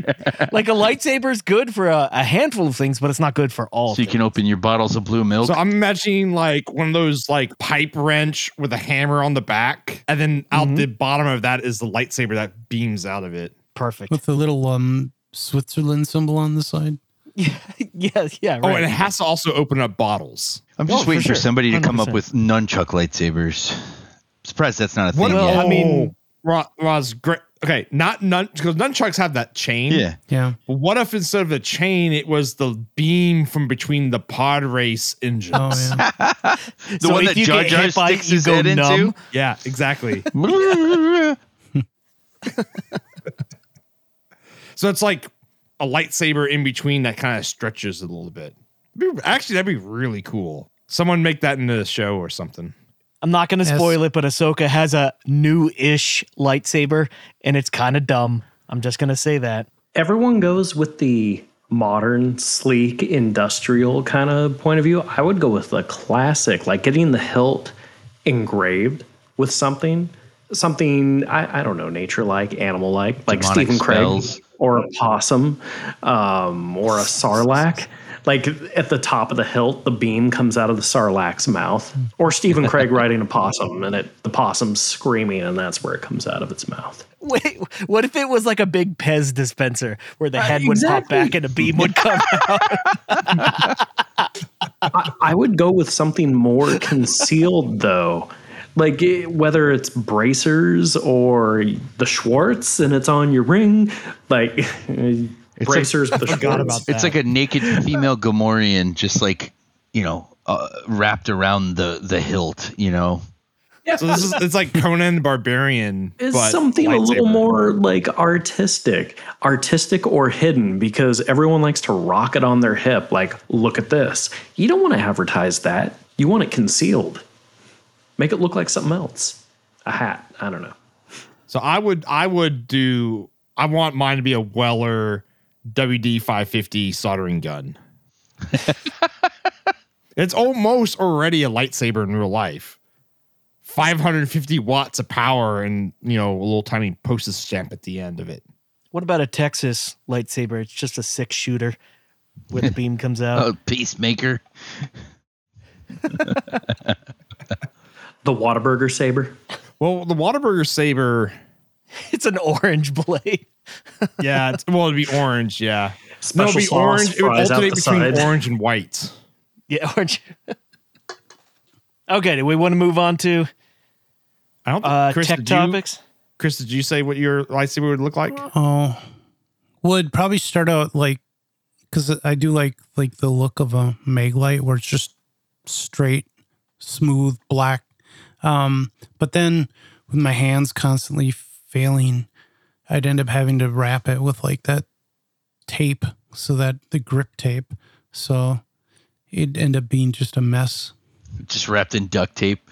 Well, no, that tape that they have that, so that, because I put it all over stuff in my house because I keep dropping things. Like a hockey stick. Yeah. I put it around anything that's glass because otherwise I'll drop it. It's, yeah. Maybe they use the force to keep their grips good. I don't know. Yeah. And if we still have listeners at this point, go comment on what your lightsaber would look like in our discourse. All right, now the real topics. Why everyone is here. The engineering and technical side of Star Wars. Take it away, Steven. Okay, so for my topic this year around, I picked something that I've thought about every time I've watched this movie, ever since I was a young kid. So in Empire Strikes Back, at the beginning, at the Battle of Hoth, when the rebels are getting attacked, there's the giant robot camel AT-ATs that come in, right? And the rebels decide to use snow speeders to attack things, and things are not going well. Their lasers on the snow speeders just basically do nothing. So they go and do the classic trip the camel robots with the tow cable, right? Now, I can't remember from the movie. I watched that section a few times, and it doesn't seem like the tow cable was something that was specifically designed for that action of tripping them. It seems like it's sort of something they come up with on the spot. They're like, oh, okay, well, we have this technology. Let's go ahead and utilize it. Or Luke and I don't remember who the co-pilot is, or say let's give this a shot, right? So it's not like the tow cable was intended as an actual weapon. It's kind of ridiculous to think that they would outfit this ship with that specific thing for that very specific action of tripping a robot camel, right? The AT-ATs. So I thought it would be fun to calculate, does it actually make sense that this is something that they could think up on the fly in this snow speeder? Is this something, a tactic that they could come up with and be like, hey, this could actually work? So I've got a whole justification for this, and I wanted to break it into two parts, talking about the cable itself and then the braking strength of the cable, because I'm going to approach this as an electrical engineer, not a mechanical engineer. Now, the thing that's interesting about it is in my research on this, it seems like the lore kind of morphs and modifies itself to make it possible. So let me go ahead and share my screen here for You don't say they tailored the canon to justify past events. You mean the good thing that of Star Wars is really good at, which is throw a dart and then put a bullseye under the dart. Which is not what I was expecting. So in my research, I think in the movie they actually call it a tow cable. And the original intent, according to the lore, is that a tow cable was literally meant for towing things. In fact, the snow speeders were originally equipped with a tow cable to be able to hook onto stuff that is in really deep snow and just yank it out of the snow. That is the whole reason why they were equipped with this. Now, the Galactic Empire also uses tow cables as a kind of down and dirty tractor cable or tractor beam. If they don't have a tractor beam, just hit it with one of these things and reel it in. Basically, it's a giant fishing rod in a way. But what's interesting is there's also a bit of lore about the actual gizmo that's at the end of the tow cable, which I love this about Star Wars, the fact that this tiny little pod thing that you see for like half a second in one of the movies, it's the actual thing that sticks to the side of one of the legs of the AT-ATs and grips onto it. There's lore behind that thing. So apparently Luke Skywalker's co-pilot in the back is the guy who designed that little connector thing. And he must have done it sometime in the past because the Empire is actually using it. So like one of his kind of claim to fame is I guess you could say the patent behind whatever that little grippy magnetic pod, they call it a fusion disc, is. But yeah, something that exists for half a second in a movie has like paragraphs about it online. But regardless, I think it also exists such that they could justify this whole scene in the movie, which makes for fantastic cinema, right? Like who wasn't like a young kid just screaming at the screen saying like, yeah, that's amazing, as they trip the camels. So on top of it being called a tow cable, it's also this device that shoots the cable is also called a power harpoon or even a magnetic harpoon, depending on its usage. So the argument here, or the question is, can a T-47 snowspeeder actually deliver a tripping cable to an AT-AT? So the way I initially went about approaching this problem is just like years in the past. I downloaded a 3D model of an AT-AT and scaled it appropriately so I could start taking measurements on it. And to kind of make things easy to comprehend, if you just take an AT-AT and put all four legs straight, you can draw a rectangle around the legs to kind of estimate the length of cable that would be needed to complete one wrap around the legs, just to make the math easier on it. So by doing that, you can estimate a rectangle around all four legs to have a length of 13 meters about and a width of about 5 meters on that. So then taking a handful of screenshots directly from the movie and knowing like the length of a snow speeder, we can actually back calculate the width of the cable itself. So a snow speeder is about 5.3 meters long, and then comparing those relative lengths in the movie to the cable, I found that the cable itself is about 0.03 meters, which is 1.18 inches. And I'm just going to make it easier and go with 1.25 inches wide.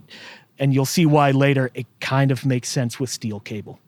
So the amount of wraps that was required to actually topple an AT-AT, counting however many it was before the AT actually fell down, was 6. So it took 6 full revolutions for the snowspeeder to go around to actually get the AT-AT into a point where it would topple. So a handful of numbers to start piecing things together.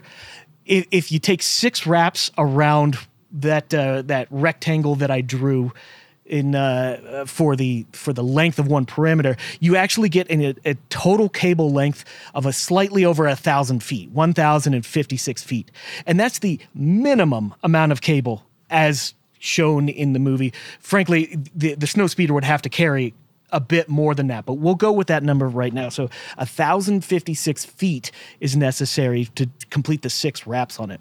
And then, like I mentioned earlier, the cable width, I calculated 1.18, but I'm just going to go with 1.25 inch width of cable.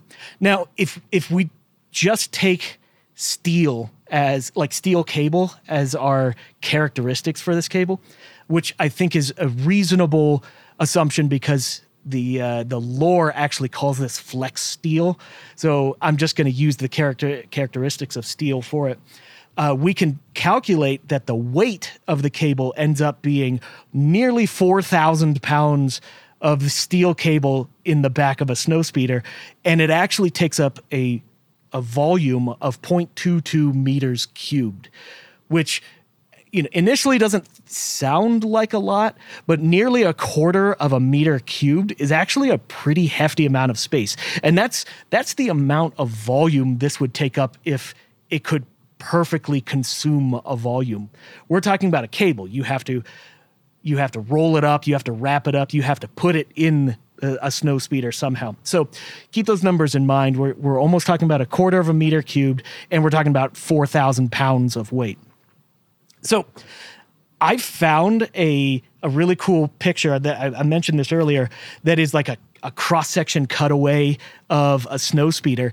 And I just wanted to kind of figure out, like, okay, so at a minimum, we need 1,000 feet of this steel cable. Where is it gonna go? Inside where the hell does it fit?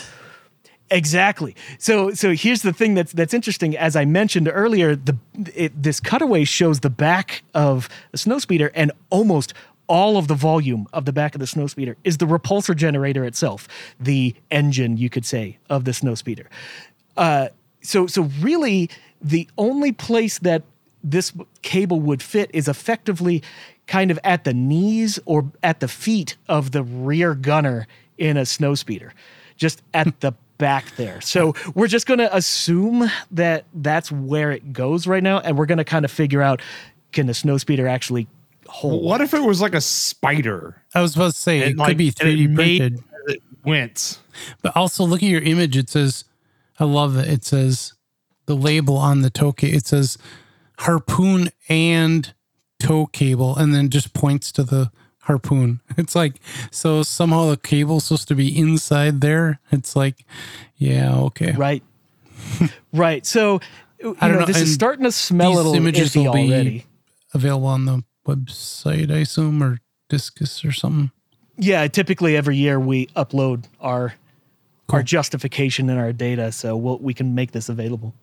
So kind of actually to what you guys were talking about, like if it 3D printed at the time of the cable being created, right? Well, how much would it have to exit the vehicle as the snow speeder was making its revolutions? So I actually paused the video and measured the arc that a snow speeder makes in one of the scenes of the video. And surprisingly, perhaps this is just what worked for when they were doing the stop motion or whatever, but it actually, the snow speeder encompasses almost 180 degrees. You could almost estimate it as exactly half of a rotation around one of the AT-ATs in exactly 2 seconds. And given some lengths that I measured, I know generally the radius that the snow speeder took around it. So it's pretty easy to say that the snow speeder encompassed a half of a circle arc in 2 seconds, and I know the radius. So I could easily find out that the snow speeder was only going about 100 miles an hour as it went around the AT-AT, which snow speeders have a top speed of 1,100 kilometers an hour. So it was basically crawling as it went around. The thing to consider, though, is as the snow speeder's going around the AT-AT, that cable has to whip out the back at 100 miles an hour, right?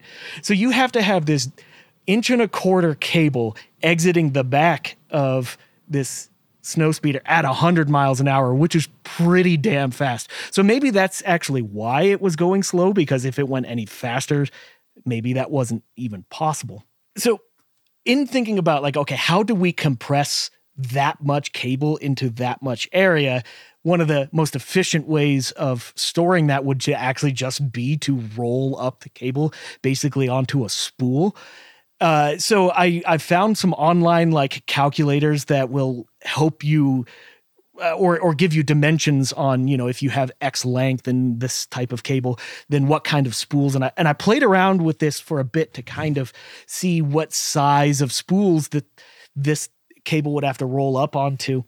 And it's not looking terribly good, because the spool that I was able to get that seemed the most reasonable would have to be 3 feet in length and have a 2-foot diameter in order to just encompass 1,000 feet of this cable. So not terribly, in taking the images that we saw earlier, there's nowhere near enough room to actually shove this stuff into the back of a snow speeder. This also brings up an interesting problem though, because if you have that much cable on a spool, you have to get that spool turning and spinning to spit it out at 100 miles an hour minimum, right?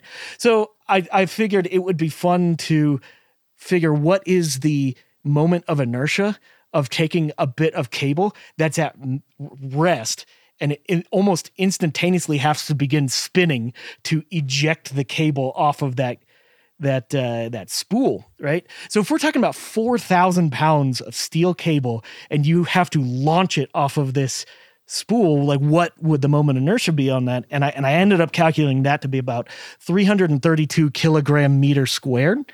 That's a pretty hefty number in terms of moment of inertia. For example, on an average car, the moment of inertia of a wheel on a car is between 0.4 and 0.6 kilograms per kilogram meter squared. So in other words, you'd have to have effectively a gigantic explosion inside of the snowspeeder to get this cable spool spinning to spit the cable out. And we're talking about 4,000 pounds worth of cable. Something like that would almost certainly make the snowspeeder, do cartwheels if you had to get that kind of spool spinning that fast. So I know I'm keep kind of beating a dead horse with this in terms of it's obviously none of this makes any sense, but I just wanted to see how ridiculous this could get. So can you imagine the gyroscopic effect of the spools immediately spinning up? Your speeder would jerk and twist just from doing it in midair. No, it's got a counterweight that spins the opposite direction. Maybe that's what they use the thermal detonator for, right? No, clearly this is a vat of the same shit that Spider-Man shoots out of his web slingers. Or it's like nylon, right? It's like a liquid goo that just turns into a filament as you draw it out. That's the only answer here. Well, okay, so I was thinking about it, and if you had if you had a box that you could neatly lay the cable down in such that you could shoot it out and it would just unravel itself. You didn't have to move the entirety of the cable. It's just whatever was pulling off the top. That might be reasonable, right? That is possible. However, we can see from the back of the snowspeeder, there's just no room to put this. And this is the minimum amount of cable that we counted for this to happen. So this is starting to look like myth busted here in this situation. So, and to go back to the beginning where you said that they basically came up with this theory on this tactic on the fly. Right. Would you even go out into battle with extra spools of wire? Right. I'm just thinking, if I'm a pilot gearing up, okay, what's my loadout going to be? Oh, make sure you put the 1,000 pounds of steel cable on the back just in case. Take all the fuel and the extra ammo out and put the 1,000-pound cable in there. 4,000 pounds. Sorry. It's almost ridiculous. It's not going to happen. It's not going to happen. But let's just pretend. Let's just take off our engineer hat and say, okay, let's say they were able to deliver the cable and actually get 6 wraps around an AT-AT's legs. Would these cables actually even be able to do anything and actually trip the thing? So let's take a look at it. And I'm just going to use simple EE mechanical numbers here, which I looked up the breaking strength of steel cable, 1.25 inch steel cable. But first, let's look at, according to lore, an AT-AT weighs of 1,000 tons. And just taking a quick assumption that a third of all of that weight is in the legs. So each leg itself weighs 83.3 tons. So in order for an AT-AT to walk, they have to have engines or motors or whatever they use strong enough to be able to whip around 83.3 tons. So in other words, these things have a gigantic power source and an enormous capability to be able to move that much mass. So the breaking strength of an 1.25 inch steel cable is 64.6 tons. So that's fairly considerable, but let's look at some other stuff here. So our cable was 1.18 inches. So just to make math easier, round that. I'm just going to round it down to about 60 tons. And if there was 6 wraps, let's just make the assumption that all 6 wraps were perfect. Like they're just stacked on top of each other. And when when the AT-AT decides to move, all of them are under equal tension and no pinch points or anything like that. So we can just pretend like those 6 cables are one cable with a total cumulative strength of 360 tons. So it would take 360 tons for that one massive cable to effectively break. One of the numbers I found when researching the lore is that an AT-AT has a top speed of, no joke, 37 miles an hour. That's now terrifying. an AT-AT is not that big at the end of the day. It really isn't that big. So having that thing go 37 miles an hour. Now, consider this. The way an AT-AT walked, if you watch the movie, it moves one leg at a time. It's not like a dog with like multiple legs moving. It does one, then another, then another. If you think of something that big traveling 37 miles an hour, those legs are flying. And those legs we're talking about them weighing 83.3 tons each. So in my opinion, it's not unreasonable for a device that large to have a design margin big enough. If the engine had to be able to move those legs fast enough for that thing to move 37 miles an hour, the ability for that motor or engine or whatever it is to overcome an additional 360 tons of force would be absolutely nothing.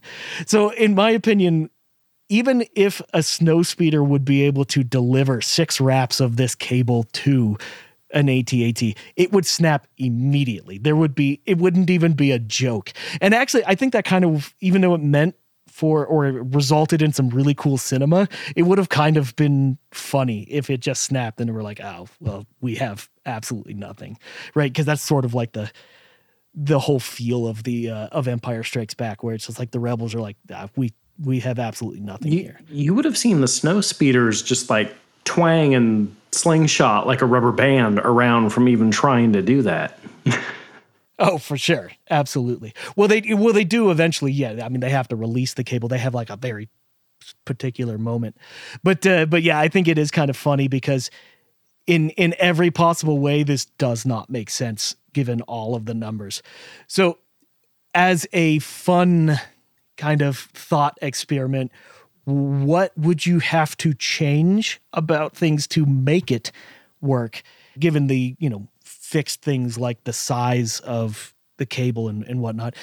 It would have to be a very, very magical cable that it just had ridiculous strength, like unbelievable strength. And maybe that is possible because according to the lore, flex steel, the cable itself, if they weave it together to create the armor for starships. So this is actually basically the hull of most starships is just woven cable, which I'm sure it's impregnated with something to make it. But regardless, all of the numbers don't line up, which I think is fun because last year my numbers actually did line up with the topic I was going at, saying like, yeah, this was actually possible. This one is completely ridiculous. I just never thought about having to store or that cable, and that's the first time it blows up. This whole idea. Yeah, if you ever look at like whaling ships, you'll see they do what Steven mentioned, which is they'll have like a box, and then it's all kind of spooled up on the carefully laid out into the box. Which to me, the real elephant in the room is, why do they have snow speeders or speeders designed to deliver harpoons at long ranges? Like harpoons, and not just short, because tow cables don't need to be that long.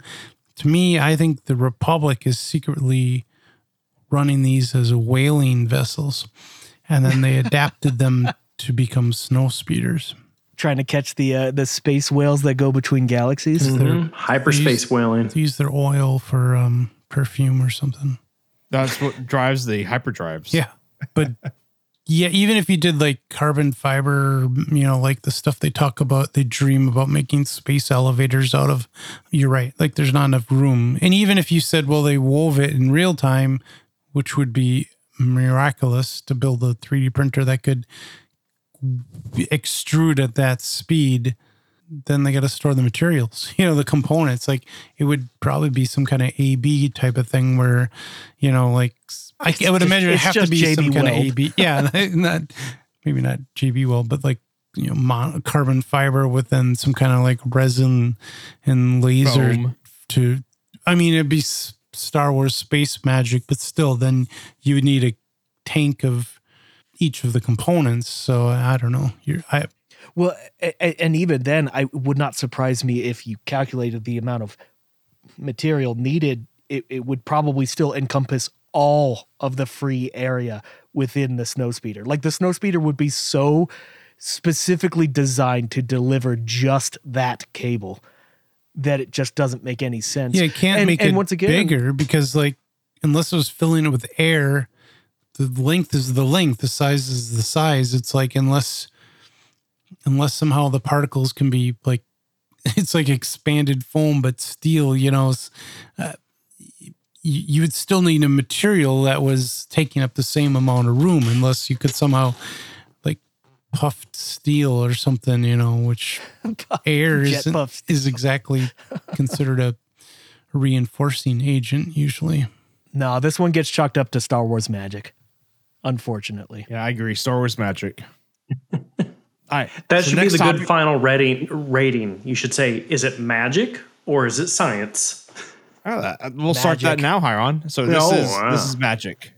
Well, that's why I think we have one magic. Steven's magic. I think that's why we say it's like Star Wars isn't science fiction; it's science fantasy. At least a lot of people say that. I would agree. Next topic, Hiron. What you got? So I mentioned my most under-recognized friend, Skippy. Not Skippy the Magnificent from Craig Allison's X-Force that releases tomorrow, but Skippy the R5 astromech droid. I took a problem from Mando Season 3, Episode 2. It's Chapter 18. And he basically goes to Tatooine, gets R5-D4 as an astromech droid. The only planet that ever exists in Star Wars? Yeah, exactly. It is the only planet that exists in a giant galaxy far, far away. So he picks up Skippy. I'm just going to keep calling him Skippy because we know his unofficial, non-canonical lore. That's his name, their name, whatever. But he gets to Mandalore and Din Djarin needs to go in the mines and he's like, hey, go do some air samples. I want to make sure it's not toxic. Skippy's a little hesitant, but he leaves the ship, goes out, makes a 90-degree turn, goes into the cave. Few movie seconds go by, and they lose contact. And Mando has to go in the cave, check out what's happening, and eventually they find him. He gets ambushed, and Skippy's just laying there just fine. He's just freaked out, laying on his side. They lost contact with him, which got me thinking, what frequency does Skippy operate at? And how does RF propagation, work in a cave or a mine? And it's not that difficult of an engineering problem to solve, but in going through this, I think I found things that are a little more interesting in that respect. So this is the context I described. You're looking for Mando's ship over here. You see Skippy just kind of right there, moving out in the corner. He goes in, hangs a right hook, and disappears. And Mando has to go after him. And so this is him entering the cave, walks further into the cave, and then he gets attacked by these, I would say, dwarf and cave troll, weird, what the troll creatures in the caves, hairless yetis. Yeah, and Mando's got to fight him, kills him with the Darksaber, and then he picks up R5, and everything's good, right? But it doesn't change the fact that from the ship to the cave entrance to the cliff inside the cave, somewhere radio communications are lost. And they're not trying to talk. He's just tracking them with a blip. Just a very simple, like, what's your location? Where are you at? And he falls off the radar. So what do? Oh, wait, it skipped over. So I started with, like, academically, what frequency is Skippy using? And if you dig into Canon, I have some basic, like, if you have a monopole, frequency is C over lambda. But I dig into the Canon stuff, and it's like, oh, these specific units are 1.29 meters with an antenna, 0.97 meters without an antenna. Do some basic subtraction.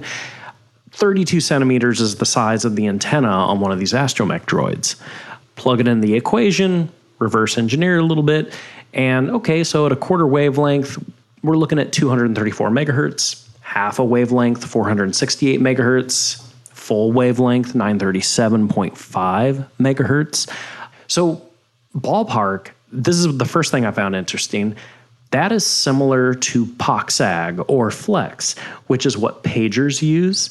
It is what, if you're not familiar with pagers, it's the, you go get food and they give you a little food puck at a restaurant that starts buzzing. Those all use POC/SAG. Or unfortunately at hospitals and first aid care centers, they give doctors those little messenger boxes. They're like pagers, but they're not real pagers. They all use POC/SAG. And they do that because it's very reliable. It's UHF. It gets around interference, but in case cell phone or text messaging fails, it's a pretty UHF frequency that it's pretty reliable. And I'm like, okay, that's weird. It falls into something that we know. And then something that would make sense if you wanted to have comms with someone going into a cave or a mine, right? So that's just a basic answer. So I'm like, where would it fail, right? So let's start mapping this out. We go from the ship to the cave entrance, and then the cave entrance to where the RF cuts out, where the comms cut out.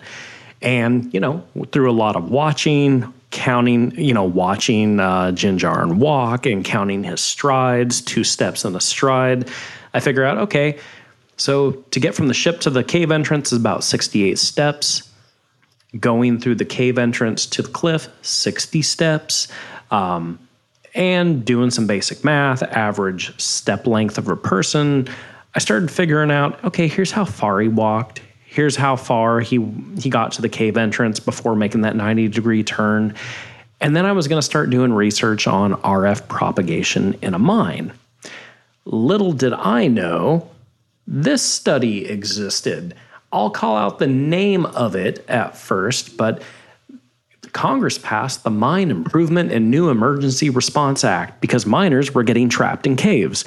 So they did a study on sending robots through caves and what radio communications were best used. I'm not making this up. Let's pretend this is Skippy. Yeah, it's a primitive Skippy. Yeah. And I was like, well, okay, I don't have to model and sim this. I can actually reuse a lot of this, but it was kind of cool. They took a remote control system, have it go straight, make a right turn 90 degrees, and they used a variety of frequencies, 455, 915, and then like 2450, 5800 higher frequency things. But the first two, 455 and 915, I'm like, that's ballpark what I reverse engineered the antenna length to probably operate at. Okay, and they had different environmental scenarios. One of them was a coal mine safety test area where it basically looked the same. So I was like, okay, I can reuse this. This is like ballpark the same. So converting those, looking at, 52 meters up, 46 meters in, that reflected the experimentation study very, very closely. And it showed that after you make that right hook turn and going down the side shaft of a mine, that around 85 to 90 meters, once you make that hook in at 50 to 60 meters, you get a significant dB loss, and it falls below what is normally acceptable for any kind of comms around 95 meters. Mando walked 97 meters. And it's one of those situations where I'm like, this math is matching up way too perfectly, especially at the potential frequencies that Skippy could operate at. So, in conclusion, if you look at the antenna of Skippy, he's most likely at 468 or 937 megahertz. Based on this study, it cuts out exactly where it cut out in the episode of Mando season 3. And this is what made me think. The last time I did a deep dive and reverse engineering and kind of proof out on something RF related or wavelength related, when I was looking at like Mando's power scope and thermal imaging scopes, looking at like directed energy and optics physics, it matched up perfectly.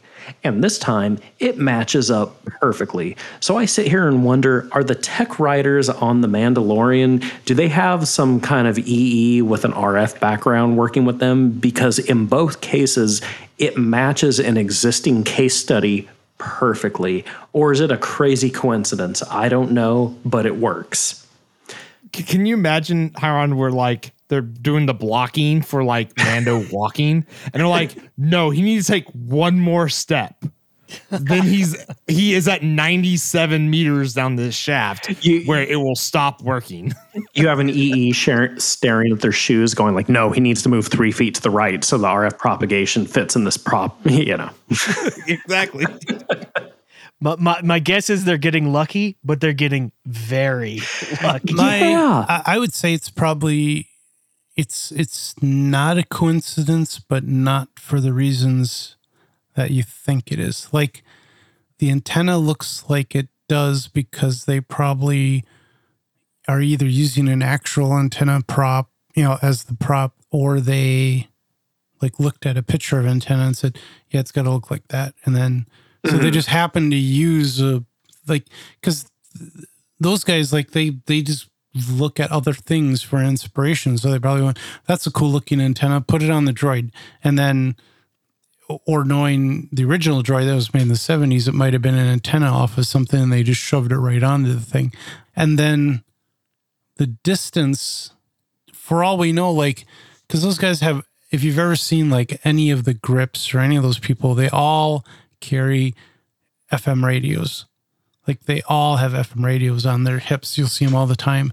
So they probably are using those things all the time. And they know like, if I get this far away, it doesn't work. So it's like probably embedded in their head that like, that's the range of the thing. Like, He's go about 100 meters down this tube and he'll lose. And connection. Alternatively, and I did try just out of curiosity, I Googled like, how far does a radio work in a cave? Because I could see a writer going to that detail of research. Mm-hmm. And then like saying, okay, good enough, whatever, like not doing the math, like I didn't get a simple, like I Googled it and it didn't like pop up saying 90 meters, or something like that. So, so that didn't work, but my guess is, by the way, here's the full white paper without the paywall. Ha ha ha. IEEE, you can go to hell. It's a gov. It shouldn't have a, it should not, and that's why I'm like, I'm a taxpayer. Yeah, I get these studies for free. Another thing I didn't poke fun at, qualitatively, if you look at Skippy and look at the size of his antenna and realize that he's only 3.5 feet tall, the proportions don't work out. But quantitatively, if you look at the canon and what it says, it is accepted as here's the height of an R5 astromech droid, and here's the height of their antenna, it has those values. But just looking at it, I'm like, well, if that antenna is actually 32 centimeters on the top left, there is no way that this thing, if it's basically 12 inches, that would make Skippy like 7 feet tall. That doesn't work. But for whatever reason, the RF physics and engineering work out. And happenstance, I don't know, but it's weird that in both cases, especially looking at waveforms and RF, they've worked out perfectly in Mandalorian. And I mean, it looks just like, want to buy a beer for their tech writer. I don't know. I mean, it looks a lot like this. It's like I remember like we had like cell phone antennas that were, I'd have to look at it. I mean, I think I have some here that are about that size, but that would be my guess, is that when they were designing the droid, they just were like, here's an antenna. Pretty much. They're like, hey, I found something on the floor. Glue it on. It was probably a antenna that broke off of radio, off a UHF radio. Well, there's a difference between let me just find like a coat hanger and glue it to this thing, and let me actually purchase what is an antenna and then stick it on. And I think that's what Chris is getting at, where they probably actually had an antenna that's already predefined for this, and then they glue that on. So I guess that's one step towards like, okay, that does make sense. But then having the exact proportions for distances walked and the corner turn and everything, that's coincidental. It's very weird. I don't want to give them enough credit to be like, oh, you found this study and you're like, robots, RF communication, going into a mine. They're like, I'm going to make this match perfectly. I'm like, I wouldn't do that. And I care about this stuff. A lot of those people, like a lot of the writers and stuff, I mean, we know they're sloppy at times, but we also know they know a lot of like people who are smarter than they are. So they go, yeah, I would, like, they might call up a friend and go, how far would this work in a tunnel? And they go, I don't know, 95 meters. Okay, cool. Thanks. You know, because like Star Trek was known for that. A lot of engineers would show the writers or producers stuff they were working on because they were fans of the show. And then the writers would put that stuff in the show. And then it became like the circular loop that people were inspired by things they saw in Trek, which was inspired by things they saw in people's research labs. So, right. So I look at this and I'm like, it's close enough to where they should employ us and everybody wins, right? Absolutely. Of course. But that's what I found. I at least found it more entertaining when I tried to dig in and do the research than actually find out what frequency Skippy operates at. But I find that interesting, and he's a big overgrown pager. I know exactly how it panned out. The writers we're sitting down to write that episode, and they said, I know there's these 5 guys that meet one day out of every year, and they might pick this one thing, so we have to get it right. They just mercilessly mock the shit out of everything we do. Yep. I'm also, I liked, because it's the same droid that then takes on the mice droids, right? Or mouse droid. And then, which became mice droids. So that part I like too. I take a bow. So with Stevens, it doesn't work. This one, science possible, not magic. Yeah, science possible. Totally. Yeah. Sure. Yeah. Math checks out. Yep. One magic, one science. All right, Chris, you're up. And I didn't do any super cool math problems. But when I watched the new Thrawn series, like I said, that they named Ashoka for some reason. I love the Thrawn series. I'm not going into too many spoilers, although we've already gone into a bunch of spoilers from it. As a kind of ticking clock or background ticking clock, they're loading cargo. Like the deal is, for those that aren't familiar with the background from the animated series, Thrawn, a bunch of space whales grab Thrawn in a ship and send him to another galaxy. So these folks want to bring him back, and they're ready to bring him back, but he made a deal and he can't come back until he's loaded up all the cargo. And the cargo, they haven't said what's in the cases, so I'm not going to presume to know what's in them, but the only way I can describe them is say they're coffin shaped. I'm not saying anything about what's inside them, but that's the shape they are. And they also float on their own. And had I known we had a chat, I would have shared a picture, but I couldn't have, because Disney makes it impossible to grab screenshots from the show. So I I paused the screen at certain points so that I could count how many of these, let's call them cargo containers, but they're not, not what you think of as a cargo container, which is like a huge container. It's just a coffin-sized cargo container. And the way they were stacked, it ended up being about 5,800 to 6,000 of these cargo modules that they had to stack up on the main deck of the Star Destroyer. So I was like, in my brain, I was like going 3 days to load the cargo. Man, because that's the other part I didn't mention. As he's walking in, he says, per my agreement with the Night Mothers, we have to load all this cargo before we leave. And she's like, I've seen the catacombs. It's, it'll take 3 cycles. So, and even at that scene, they were already starting to load it. So they weren't messing around. They started loading it. Now, if we just assume a cycle is a day, which I know is a big assumption. And then I counted how many there were when they were done loading it. And it was somewhere between 5,800 to 6,000 cargo modules. So if we take the bigger number and you say, well, 72 hours, then that means they were loading about, I'll round up and say 84 of them per hour, which is like 1.4 minutes per container, which after I saw that, I was like, well, I guess that's not bad because that's not even counting time for breaks or anything like that. It's the Empire. You don't take breaks. Yeah. And I mean, they float. So it's not like it was taking like 2 people, but they were basically just pushing it in a position. They weren't like lugging it around. They didn't have to forklift it. Yeah. But then I started thinking about it and I'm like, yeah, but in the scene, it wasn't just 2 dudes doing everything. They showed at least 20 people that were working on the loading.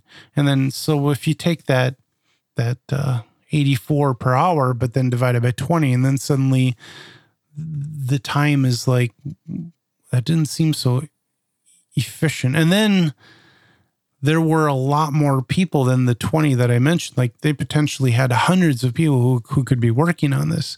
So the more I thought about it, the more I'm like, geez, if it was that important to load all that cargo up, why not send like hundreds of people? Now, the only part I don't know is how deep and complicated the catacombs were. So it's not like they were sitting on a loading dock to just be moved to another loading dock. So maybe the time was eaten up by digging through caverns, trying to find all these things and then move them. I mean, the deep warehouses. Yeah. But I still think like 3 days seems like too much time or more time than necessary to do it. And then just on a whim, I Googled like, how long does it take them to unload a cargo ship? Granted, they've got cranes and stuff, but an average cargo vessel contains 10,000 cargo containers. And if needed, they can unload it within a day. So I'm like, I don't know, maybe I'm overanalyzing, but that's the theme of this. I think the Empire could have picked up their pace a bit and gotten that loading done in 2 days. And if they had, then the story would have turned out differently. So, yeah, that's... Well, perhaps one of the things that makes Thrawn so much of a formidable foe is that he knows business well enough to be able to pad the numbers appropriately for tasks like loading 5,000 cargo modules. Yeah. So that was the only part that kind of kept sticking in my head. I was trying to think of any other sciencey stuff, engineering stuff, and really nothing stood out, which I enjoyed this series, but yeah, from an engineering standpoint, for example, when you see the Star Destroyer, it's clear that they've had to replace a bunch of panels with this golden looking material, but they don't explain what it is, what kind of material it is. It's obviously not gold. A lot of people are like, oh, it's gold. It's like, that would be dumb to replace panels on a spaceship with gold. I mean, but it's a pretty sweet looking Star Destroyer. It looks sweet. And I'm just saying it must be some kind of material that's native to that galaxy, but this is not gold, because you would never build a spaceship out of gold unless Well, I guess that would be another topic for another time. Is like, what would be the properties of a spaceship built out of gold? Like if you had your repulsor lifts, it's not like the weight is going to be a problem. Would gold block radiation? Does it share that property with lead? Yeah. It's very dense, but it still depends on how thick of gold. And so you don't want to be making gigantic, thick 24 karat gold plating on the outside of your ship. What's the generic physicist response? Everything reflects radiation and everything emits radiation.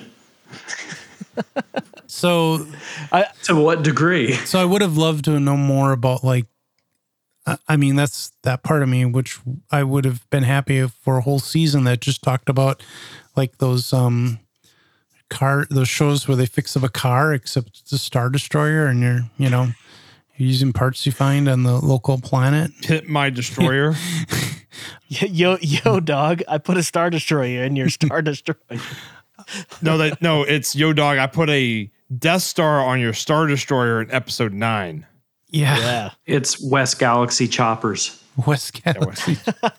I'm thinking like, how they have like gold-plated like guns, like a gold-plated Deagle. Oh, yeah. Gold-plated Star Destroyer. Well, with like a tiger stripes. Yeah, it's not clear that it's actually gold because obviously a different galaxy. It just happens to be gold colored. But anyways, yeah. Mm-hmm. And then the other thing I had a thought because early on we were talking about how I had a thought the other day of like the whole thing about Grand Moff Tarkin having to justify his use of the Death Star to the Empire bureaucracy. And then I had another thought, and I didn't run this one through ChatGPT, but the Death Star weakness. Like, imagine you're an engineer, you've looked at the designs, and you've said, damn, there's a problem here. We got to put something in front of this thermal vent or whatever it was. This thermal vent that's as wide as a womp rat. Yeah. And if someone shoots a proton torpedo down there, so being the blow up. Dutiful engineer, the Empire engineer that you are, you go report it to your manager, whatever.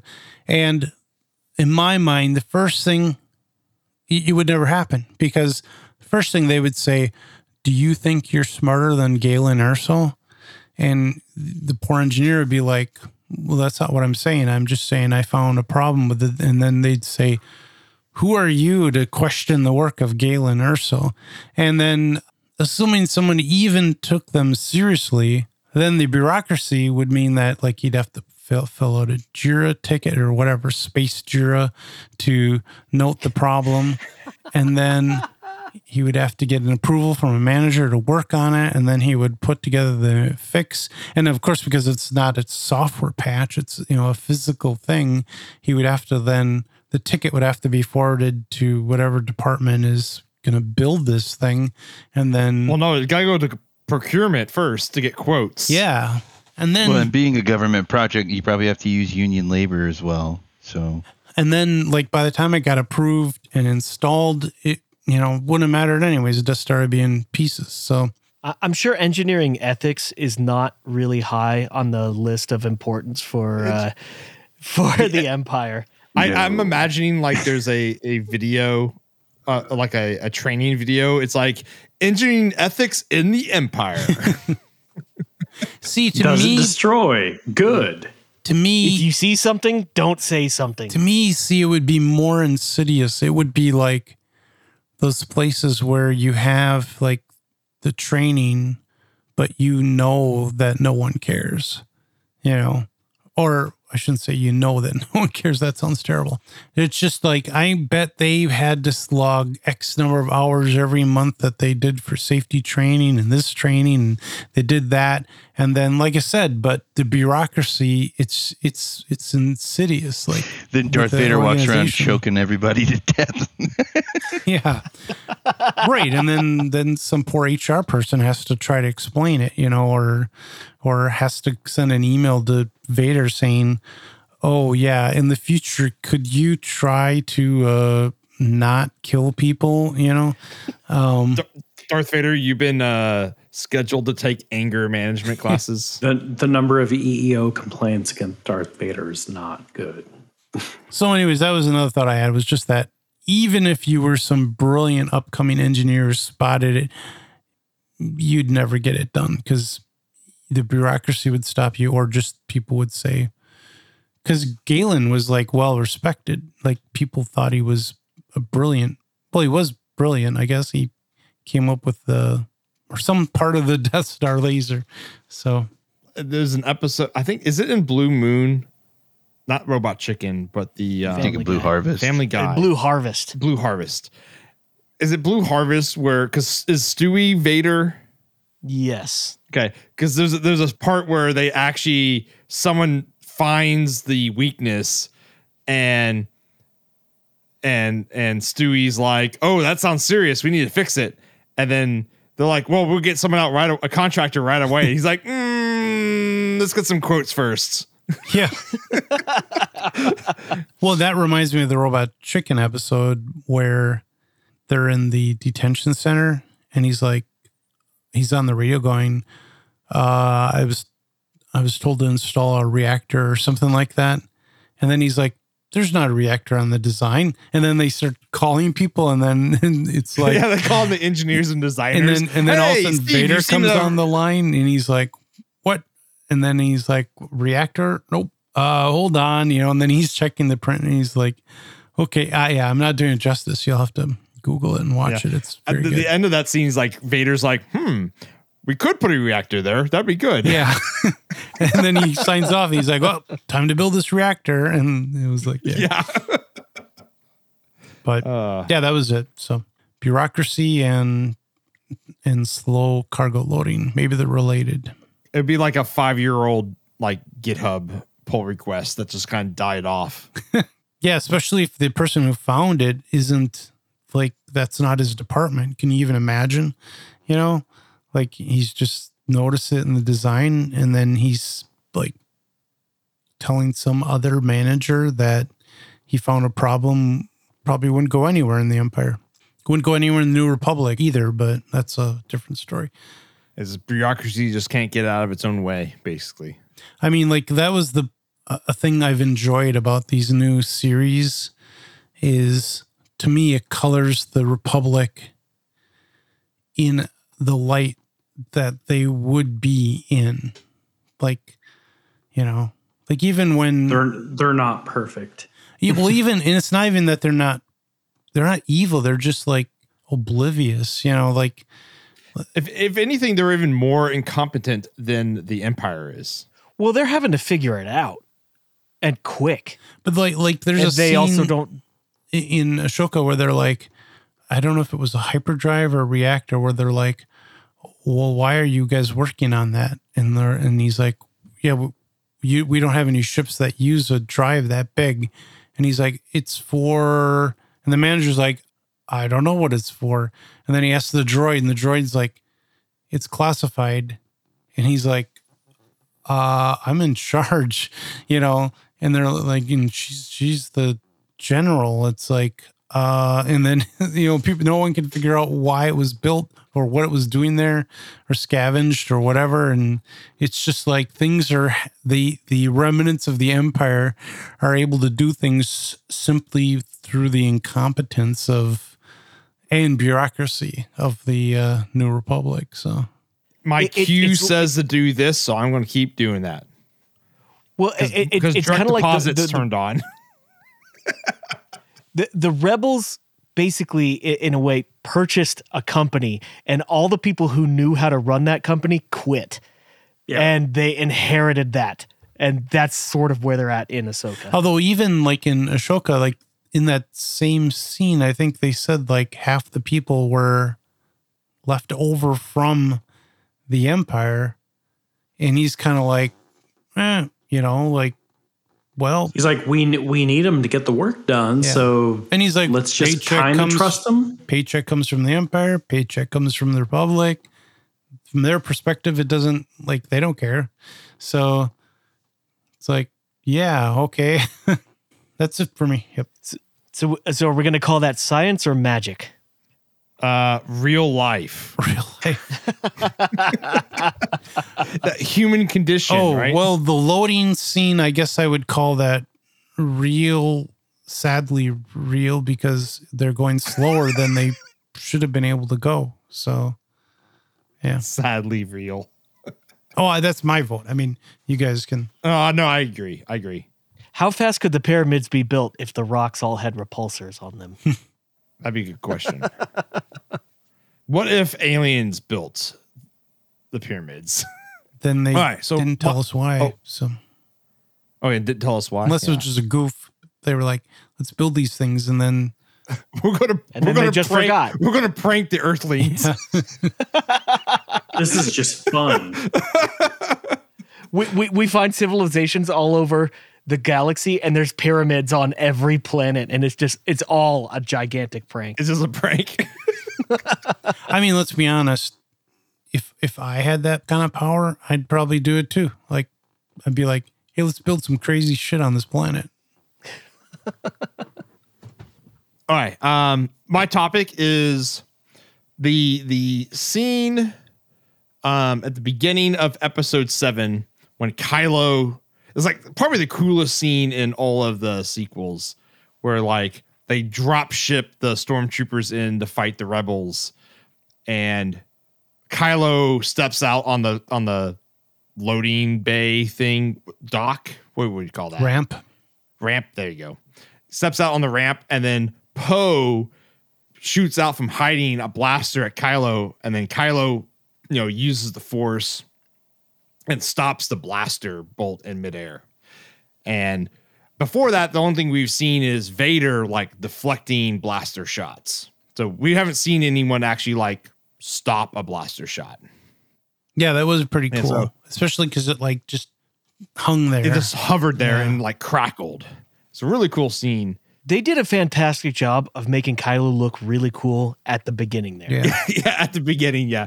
The first half of that movie is just awesome. So I was like, okay, even at the height of the Jedi, we didn't really see the Jedi stop blaster bolts. So what is Kylo doing? He's using the Force, right? So it's kind of going to be hard to have any kind of engineering or technical things here. But, we know that the Jedi can use the Force to interact with mass because, we have Luke lifting up his X-Wing and pulling lightsabers out of ice and Yeti caves and that kind of stuff. Moving rocks, moving frogs. Rocks. The Emperor lifting like 400 Star Destroyers. Oh, yeah. And the On lightning storm. Exegol. Yeah. So they can definitely influence mass. And so it's like, is a blaster bolt out of a blaster have mass? And we've talked about this on the podcast before, and we've kind of come up with the decision that it's plasma, not a laser.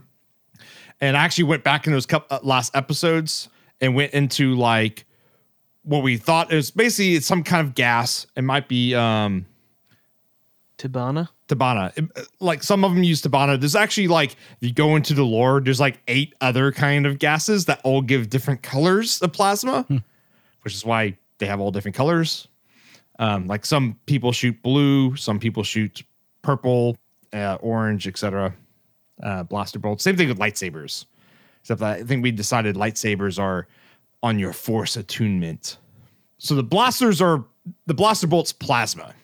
And so I was like, okay, how much mass is in that big old bolt of plasma? Because I basically want to figure out like how much force does Kylo have to exert on this beam or this plasma bolt to stop it, right?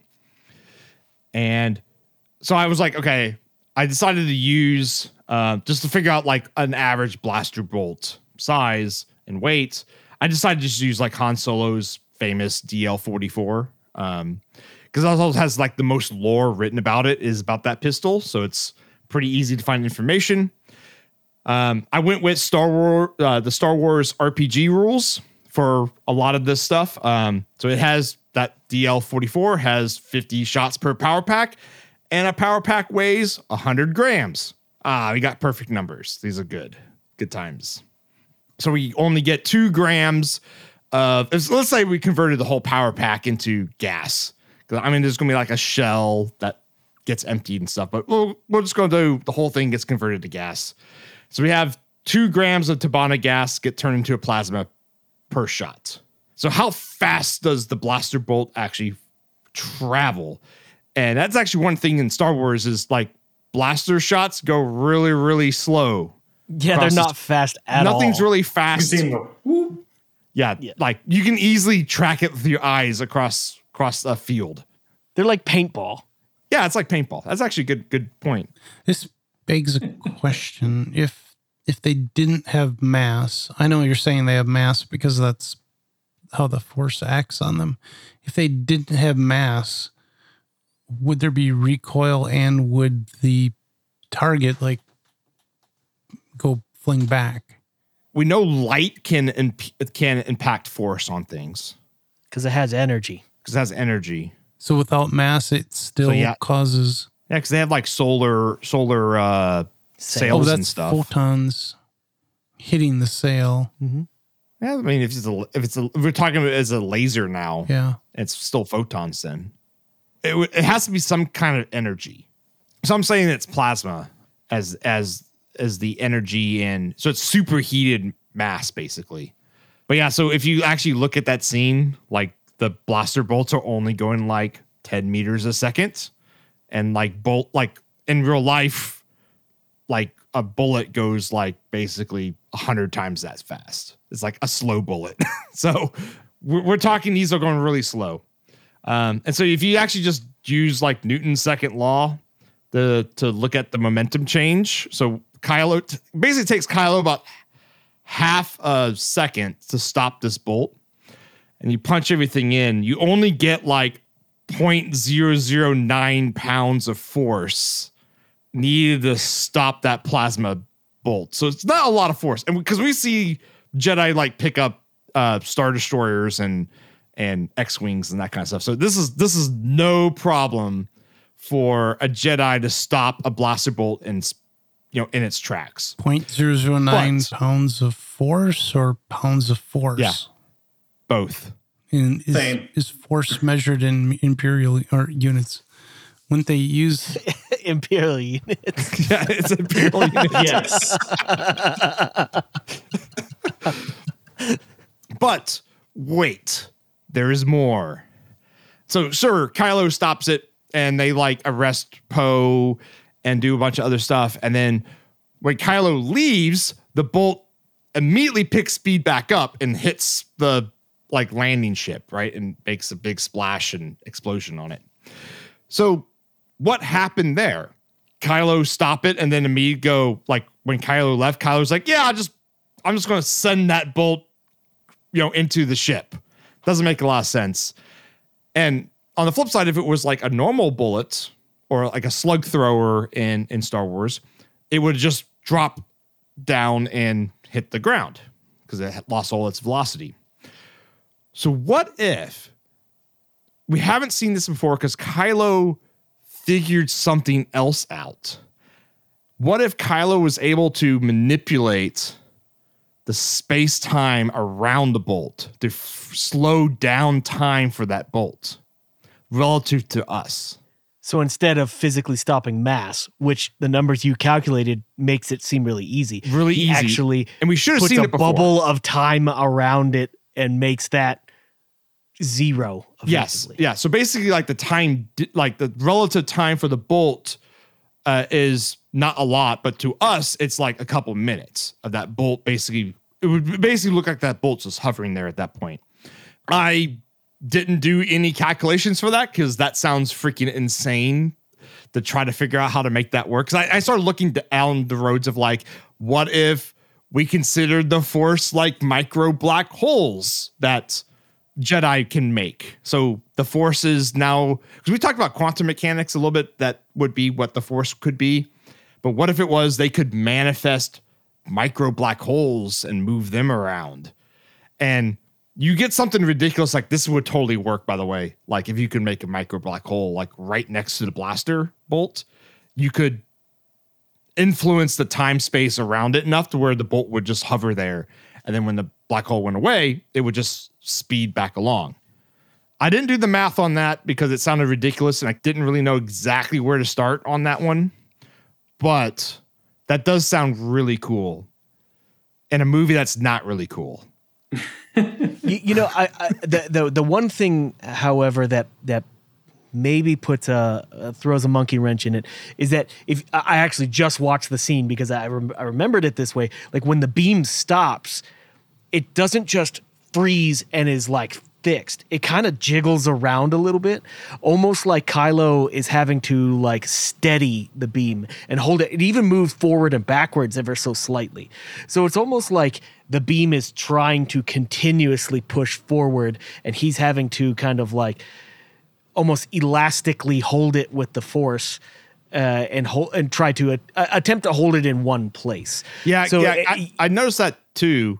And that was basically would be the next option is the blaster bolts they have a propellant behind them. They accelerate themselves, which actually kind of makes sense from why they are so slow. There was a prototype gun, I want to say back in the 60s, that basically shot bullets that were rockets. And when they left the muzzle, they were really slow because they were a rocket, and they picked up speed as they traveled. Maybe that's how blasters work, which would lend itself to this scene now, where if Kylo's like, then that would also be why most of the time Jedi would rather just deflect the blaster bolt instead of pausing it in the air, right? Because there's not really any reason besides like, I'm a badass, I'm going to do this. Which is actually kind of Kylo's shtick in that whole movie is he's trying to like prove himself as a Jedi or as a Force user. He wants to be, he's like the teenager that wants to look cool. So it kind of makes sense from that perspective too. Just made me think it's not what's in Star Wars, but what would be cool is if the way it worked was the energy of the blast is also the energy that's propelling it. So as it goes further and further, it like keeps getting smaller. And so your range limit is because if you shoot too far, it basically does nothing once it's at its maximum range. Like it hits you and it just, you go, what was dissipates. That? You know, it'd be kind of cool if like you saw it going like shrinking as it traveled. So it could be that a blaster bolt is like, it has its own way of propelling itself, which is its energy content, and it dissipates over time. Yeah. Which would make sense because they do have a max range. They talk about it in the Thrawn books for sure. I mean, that's not what happens. They're out of our blaster range. Because it would be cool because then what you would see is as the scene went on, it would keep getting like smaller and then eventually it would just poof out. You know, that would have been cool too. But and that's the entire plot of episode 8 is that ship is running out of fuel, but slightly out of range of the blasters of like the entire Empire fleet. God. That's like the entire plot of that movie. You may have something there, Chris, because I just watched the end of that scene where Kylo lets go of the bolt and the bolt moves forward in its original trajectory and it hits things and it just kind of turns into a cloud of smoke and some sparks, kind of indicating that the majority of its energy was expended. So perhaps a blaster bolt is a continuous fuel for itself as it is traveling. So it's self-igniting. So maybe like almost like, I don't know, in a goofy way, like a rocket expends its fuel as it moves forward. Perhaps a blaster bolt's doing the same thing. And maybe he let go when it had just like very little left. And all it did was turn into a puff of burns out. Sparks. Yeah. So maybe inadvertently we found another one where they hit it on the head. Well, the writers got something well. Could be. Most of that movie is garbage though. So I did like it's good first half though. All episode 8s are. I mean, I did like Poe, and I liked his interaction with former Stormtrooper. What was his character's name? Captain Phasma? the No. The main character. No, Finn. Yeah, Poe and Finn. Like their interactions, I really enjoyed. Again, I wish Finn was the main character of this. Yeah, I mean the whole thing. Like, not to go into it, but like it's one giant missed opportunity, and I can't help but think it's because the people writing each and producing and directing whatever each movie like were different. So even if someone was setting something up, and then the next movie was like, yeah, whatever, I don't care about that, I'm going to do this. And then it's like, oh, okay, there goes all the cool stuff, build up. Yeah. And J.J. Abrams I'm not a fan. So this guy, we can call him a hack here. I want to, the thing is like, I actually am. He won't hire us now. I'm a fan of. We don't want to be hired by him. We want to be hired by, Filoni, right? Filoni. I like him too. I know you guys don't, but I think it's great that they've now got someone in charge of like the overall vision and trying to make sure everything kind of coalesces and makes sense. No, but my issue, and I really only have one problem with J.J. Abrams, which is, and I think it shows up in his Treks, in his Star Wars, and that is, if what we've been talking about, the lore, the history of the stories, if any of that gets in the way of anything he wants to do, he just throws it out. So, and it was especially egregious in Trek, because there's like certain things that have been, this is what Trek is, like the limitations of the transporter and the way that like you can't shoot your weapons when you're at warp, and you can only transport things so far, and like all these limitations, which is where the best stories are told, which is within the limitations. And if you throw those limitations out because they're boring or they get in the way, of the rule of cool, then you basically have just wrecked it. Like it's no good. Like the fact that they can travel the Vulcan in like 5 minutes. It's like, what? That's like, it always took a while, and that's where you can tell the stories then, is while you're traveling from point to point is your opportunity to tell stories and develop characters. And, so yeah. So and that's how you get a holdo maneuver. And the funny thing is, like, I've read some, like, I forgot which author it was. He like basically rewrote the trilogy, or not rewrote the whole thing, but like the overarching plot, and like small adjustments that he said you could make that makes the whole thing great. Like for that one, I think he said like there was a device on the ship they needed to be disable and whatever, like, so that's why they had to go on board. Like he had this all plotted out where you only had to change a few things, and suddenly the story became much richer, and much better. So it wasn't like it was even that bad. You just had to like fix a few things. That's why I'm worried about, I'm happy to see Thrawn, but they're going to want to do something awful to him. He's got to go away somehow between Ahsoka and right. And I'm just hoping, 7, from that standpoint, yeah, I hope they just don't kill him, that he goes home or whatever. He's going to be episode 10 villain. They're going to bring him back. There's going to be a movie. 7. There's going to be a Thrawn movie, so... Well, yeah, that's why I said, like, my idea for the 7th movie, or 8th, whatever. Like, my idea was they land on the planet, they find a dead whale that's been cut open from the inside, and they go, what? Like, because they don't know who Thrawn is or anything, but the movie, the people like me who know would be like, oh my God, yeah, so... Chimera. I remember the name of the ship, Chimera. Finally, it's been...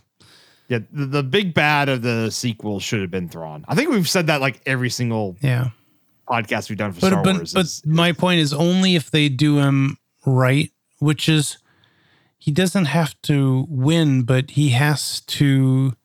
Well, obviously he can't win because it's he's the bad guy, but he's supposed to be like the tactical guy. He doesn't have powers, he doesn't have magic, whatever, and he's kind of not great with politics either.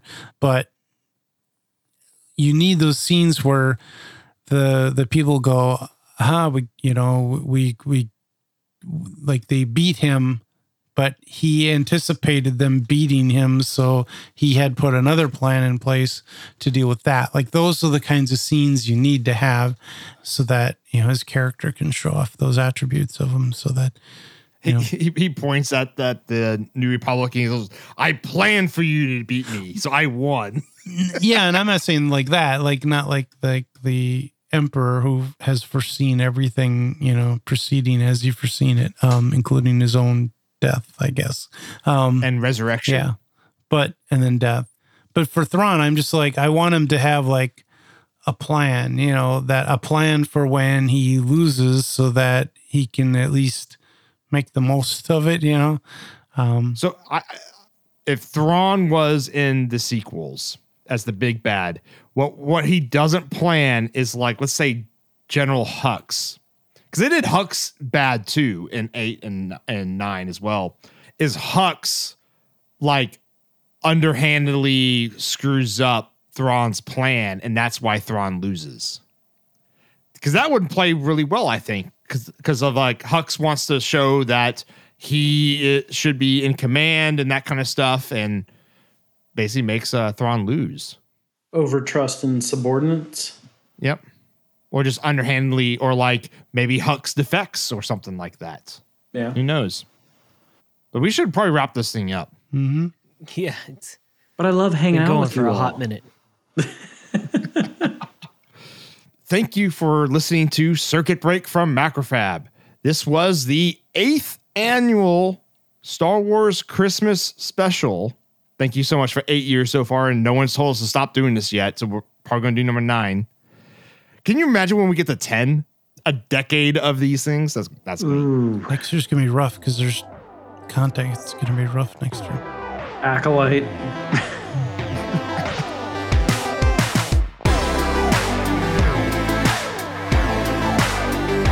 So we were your hosts, Parker Dillman. And Stephen Craig. And I want to thank Iron? Chris? And Russ. Thank you so much, everyone, for showing up. And if you've made it to the end, congratulations. Congratulations.